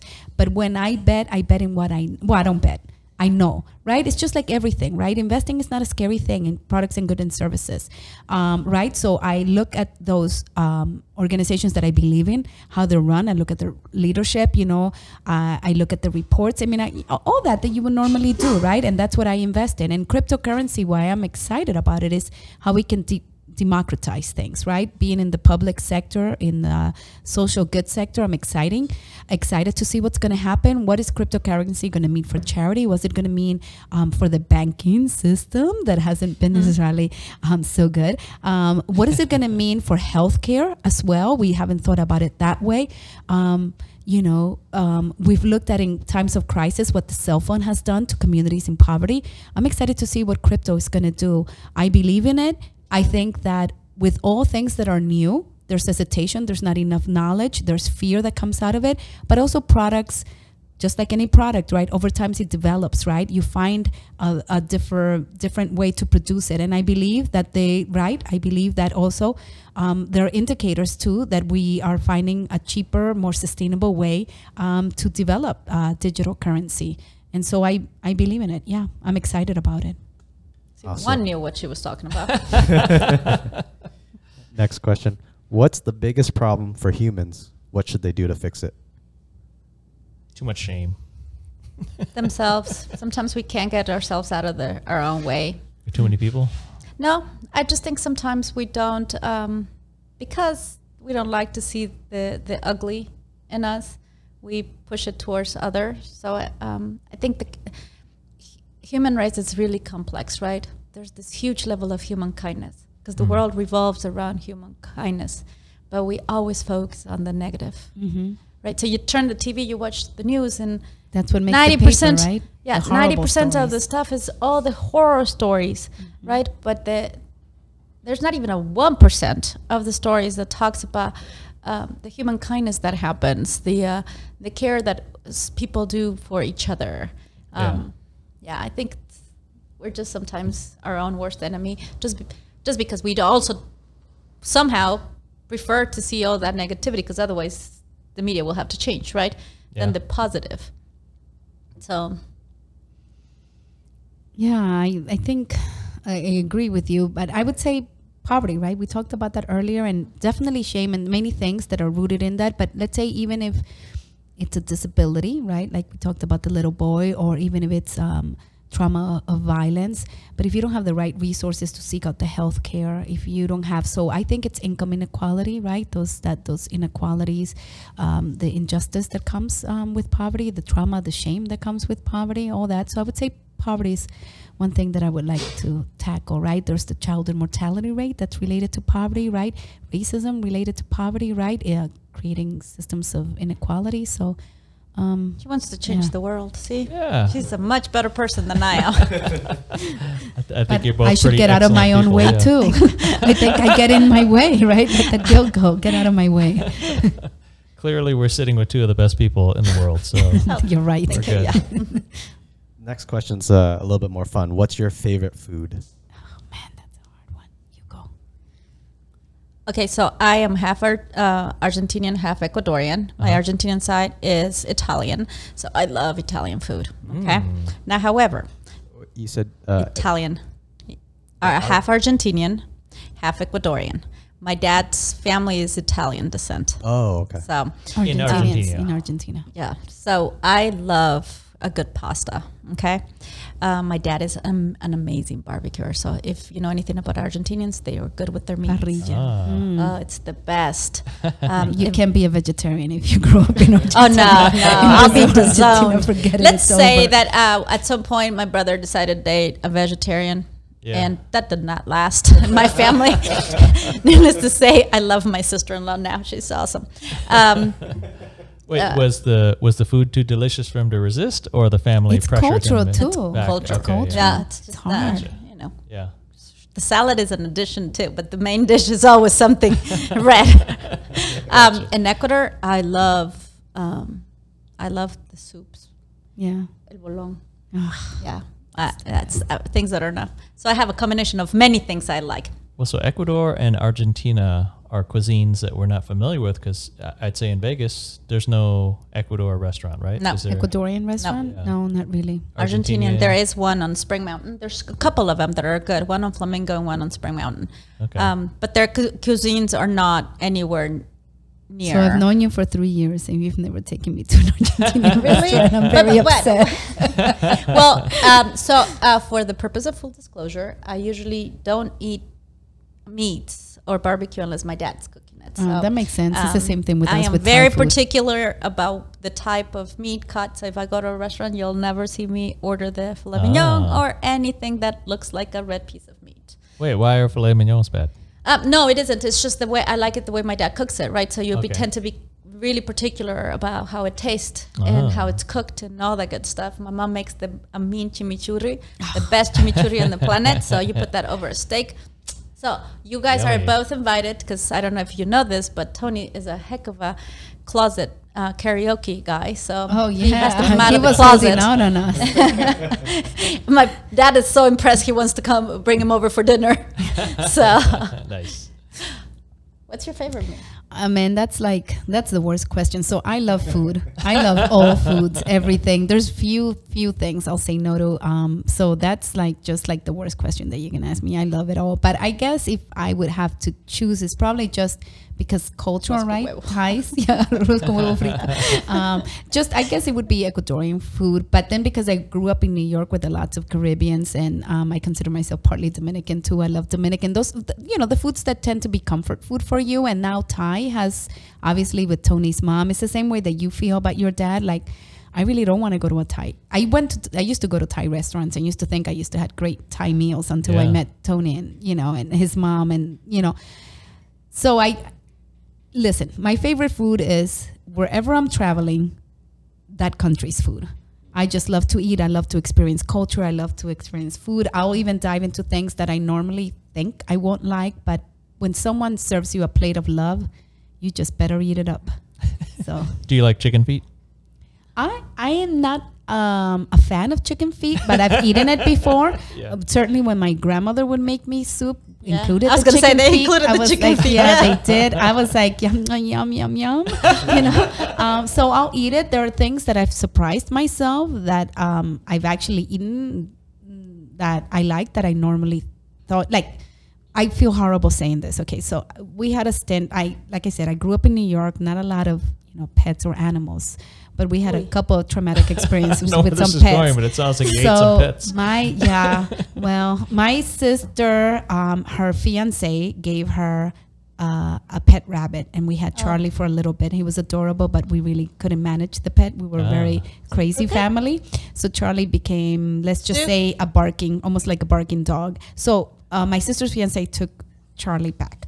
Then my first trip to Paris, obviously I want to eat my way because I'm a foodie through Paris. Yeah. And I really struggled because I did have, of course, rabbit. And it was delightful and delicious. And I realized that I love rabbit, but all I could think of I was was trying Charlie. to see where she was going with this. I was just, there's a new. So I didn't eat Charlie, but it felt like I was eating Charlie. There was a lot of guilt involved in eating that delicious rabbit. the vegetarians that follow this podcast are really not going to appreciate any of us. No, and that's another thing I did. I was a vegetarian for a year for humanitarian reasons, right? Just because I saw and visited slaughterhouses and I did it for humanitarian reasons and also just for the environment, right? It's not sustainable, right? But culturally, I was like, who am I kidding myself? My father would seduce me with steaks, and the food. And then also the way we make it in Latin America. And I just love food, right? I cannot travel to a culture and say, I'm not saying that all cultures obviously consume animal products, and then say, no, I can't eat that, right? It goes against my ethics or my morals, or I want a sustainable world. I do, but I have limited my meat intake. That's what I try to do. Like at least 2 meatless Mondays. What if they could grow rabbit meat in a brick in a lab? I'll be all about it. I've seen No. it. Actually, no, they can do. They take No. insects. I've seen I it don't with want steaks. anything that grows that's not organic, for God's sakes. But it is just- organic. You no, can no, no, have no, no. In a a brick? sustainable. There's no not a brick. pesticides? No. No, What I meant is more what they're doing with cells, right? How Yeah, they're exactly. growing meat. I'm all about technology and growing and all that But that stuff. can be not genetically a modified. farm-fed, grass-fed, not genetically modified, right? It could be an There's in a animal, brick. right? He said brick. No, well, I think it is. But let's say they do, because I was watching, who do you like? And he's very much about sustainability, Bill Nye. And he had this one scientist, and he was Bill Nye, talking. I science love Bill guy. Nye. Yeah. I'm a huge Bill Nye. I'm such a nerd fan. And so I don't understand it all because it went over my head. I'm not too smart, that way. But it was really taking this, and you can take a farm, ethically raised animal, right? Yeah. Sustainable. You're not feeding all the genetic modified corn or any of that stuff. But then also it's ethical because you're not slaughtering that animal. You can take some of the cells, and then they started trying to see if they can replicate the meats, and it can just be as yummy and tasty because you're taking that DNA from gonna- that animal. Let her taste it first. I told you I love food. I went I'll be to like, a place that "Yeah, they called feed me." vegan But listen. tacos, and no offense, they were the worst things I've had ever. Since you asked what was my favorite taco restaurant, it's definitely, I'm not going to go to a vegan taco. But I've had vegan tacos. That's what I'm telling you. I'm a foodie. I love it all. I get as excited about vegetables as I can about steak. Okay, so I love. Maria Jose is open to the idea, but we'll have to trick her into it. Yeah, we're gonna have to trick Just her. don't tell And me her what's father in has it. to barbecue it. Yeah, my dad has to barbecue it, so I'm not having it. Final question. Name 2 friends that should do this conversation. Call them out. Uh-huh. 2 friends that should do this conversation with this subject. be in Yeah, this who would you podcast. recommend to come on to the? But Who would you like it to see? It doesn't have to be this subject, just in the podcast, right? Oh, anything. Anything. Yeah. Oh, Who would you love to see have this conversation with Lim? Erika Aviles. I was thinking Erica too. Yeah. Erika Aviles. I think she should She's be there. a- So she's the founder of this women's group that we belong to. That's so amazing, and she is really someone. What is hers? I always get it screwed. I'm telling you, I can't say sayings, but we lift as we. She says it. Erica. So we Aviles. lift as we Aviles. grow. We're coming We after you. lift. So basically, when you say female empowerment, she really means it, and she is someone that I being a cynical New Yorker, when I moved here and when I joined the group, she'll literally text you and check you and say, what do you need? Yeah. And that's what this group is all about. You get, and I was like, oh my God, what do they mean? Are they serious? Or are they serial killers? You know, and she really We are means not. it when she's checking in on you. And she really, it's amazing. And her generosity of heart, of mind, of whatever, if she can connect you with someone, she will. And it's not transactional. She's not looking for anything in return. And she really believes in just the power of showing up for each other. She's created this group of women that started with a lunch, and now it's over 300 women, Latino women. Oh, it's a buffet. And it's an amazing Yeah, it's a experience of buffet women now. that support each other. Because if you know anything about women, sometimes we're very competitive Like with I each said, other. So Yeah. when you're the and- minority, right? We're and pinned against each other. this group has become this great way to connect, and it's resources you have. If Yeah. someone needs something, you can reach out. She's done such an amazing job, and I am just blessed to call her a friend, All just right. like I call Norma. So That's where Maria Jose and I met. So trust me, there's been no nepotism here as far as, philanthropy, a corporation to a funder. We knew each other and it's from this women's group. And it's also sharing, but it's also having the hard conversations. When I've been turned down for a grant, right? It's happened. And sometimes you just don't hit the mark, or understanding that funder has other priorities, and there is an alignment, and you have to know that. You have to do your research and do your work. So, but this Women's Professional Network, I think, just any network, when you talk about young talent wanting to break into philanthropy or into any industry, I would say, join a network, become a part of something with a group. We need each other. We're social beings. And I think the best networks are where you can address life issues as professional issues. I can get a recommendation on, crap that I don't know anything about because I suck in healthcare. Like, oh my God, I need to get my hair done so I don't end up with a tree like I did when I was a kid, right? A triangle of a hair. Like, who do I go to? Because I have no expertise in that, or, professional, right? I need business advice. I need a sounding board. Or when we talk about what do we need, maybe we need more financial investment, right? Lessons for the group. And so it's about that. And I think that's really unique. It's organic and it's authentic and it's real and it's amazing. So talk to Erica Aviles. yeah, she has a consulting firm that she started from scratch. So she's definitely someone that it's doing really well. I think the world of this person I'm about to mention, if you ever want to talk about diversity, equity, and inclusion, there's this young woman who I had the pleasure of working with. She doesn't work for MGM anymore. She works for Liberty Mutual. Where I'm going. Yes, Magali. Her name is Magali Munoz Mejorado, raised and born here in Las Vegas. No, not born. She's an immigrant. She's a first generation immigrant. One of the smartest people I've had the pleasure of working with. She is in touch and in tune with the diversity world. And that's what she does for Liberty Mutual, but she means it. Yeah. And so She lives it. yeah, she does. And again, smarter than I am, kinder, with a great voice. She can That's sing. what I was going to say. So You she's- must have her sing. It's amazing. Please, anything. Just make request. Awesome. All right, I think that makes this the end. Unless there's any. Oh, actually, I'm sorry. You need to plug yourself. Do you think? And you must have Tony Murphy in this podcast. Yes, Tony. Talk about the film world. Oh. Plug yourself. How should people either get in touch with you if they want to get involved? Follow your TikTok. Okay, this does not go in there. I usually can't plug myself because that means people will call me and ask me for funding. Okay, gotcha. So, all I could tell you is that if you want to connect with me and have a conversation about philanthropy, connect with me on LinkedIn. My name is Maria Jose Gatti, and I work for MGM Resorts. Happy to have a conversation. LinkedIn. Excellent. And I would say go to Dress for Success. Go to our website. So it's it's very lengthy. Spell it all out. Dress for Success, SouthernNevada.org. So go to Dress for Wait, Success. you can't be DFSNSN? So that's my email, but not the website. Okay. Yeah, so it's lengthy, but just look us up, follow us on social, just key Dress for Success Southern Nevada, and look us up and learn about us, get involved, activate in so many ways. You can activate as a volunteer, as a career coach. You can do a sisterhood check-in, just an hour or less, or 15 minutes, you know. You can help with our donation intake processing.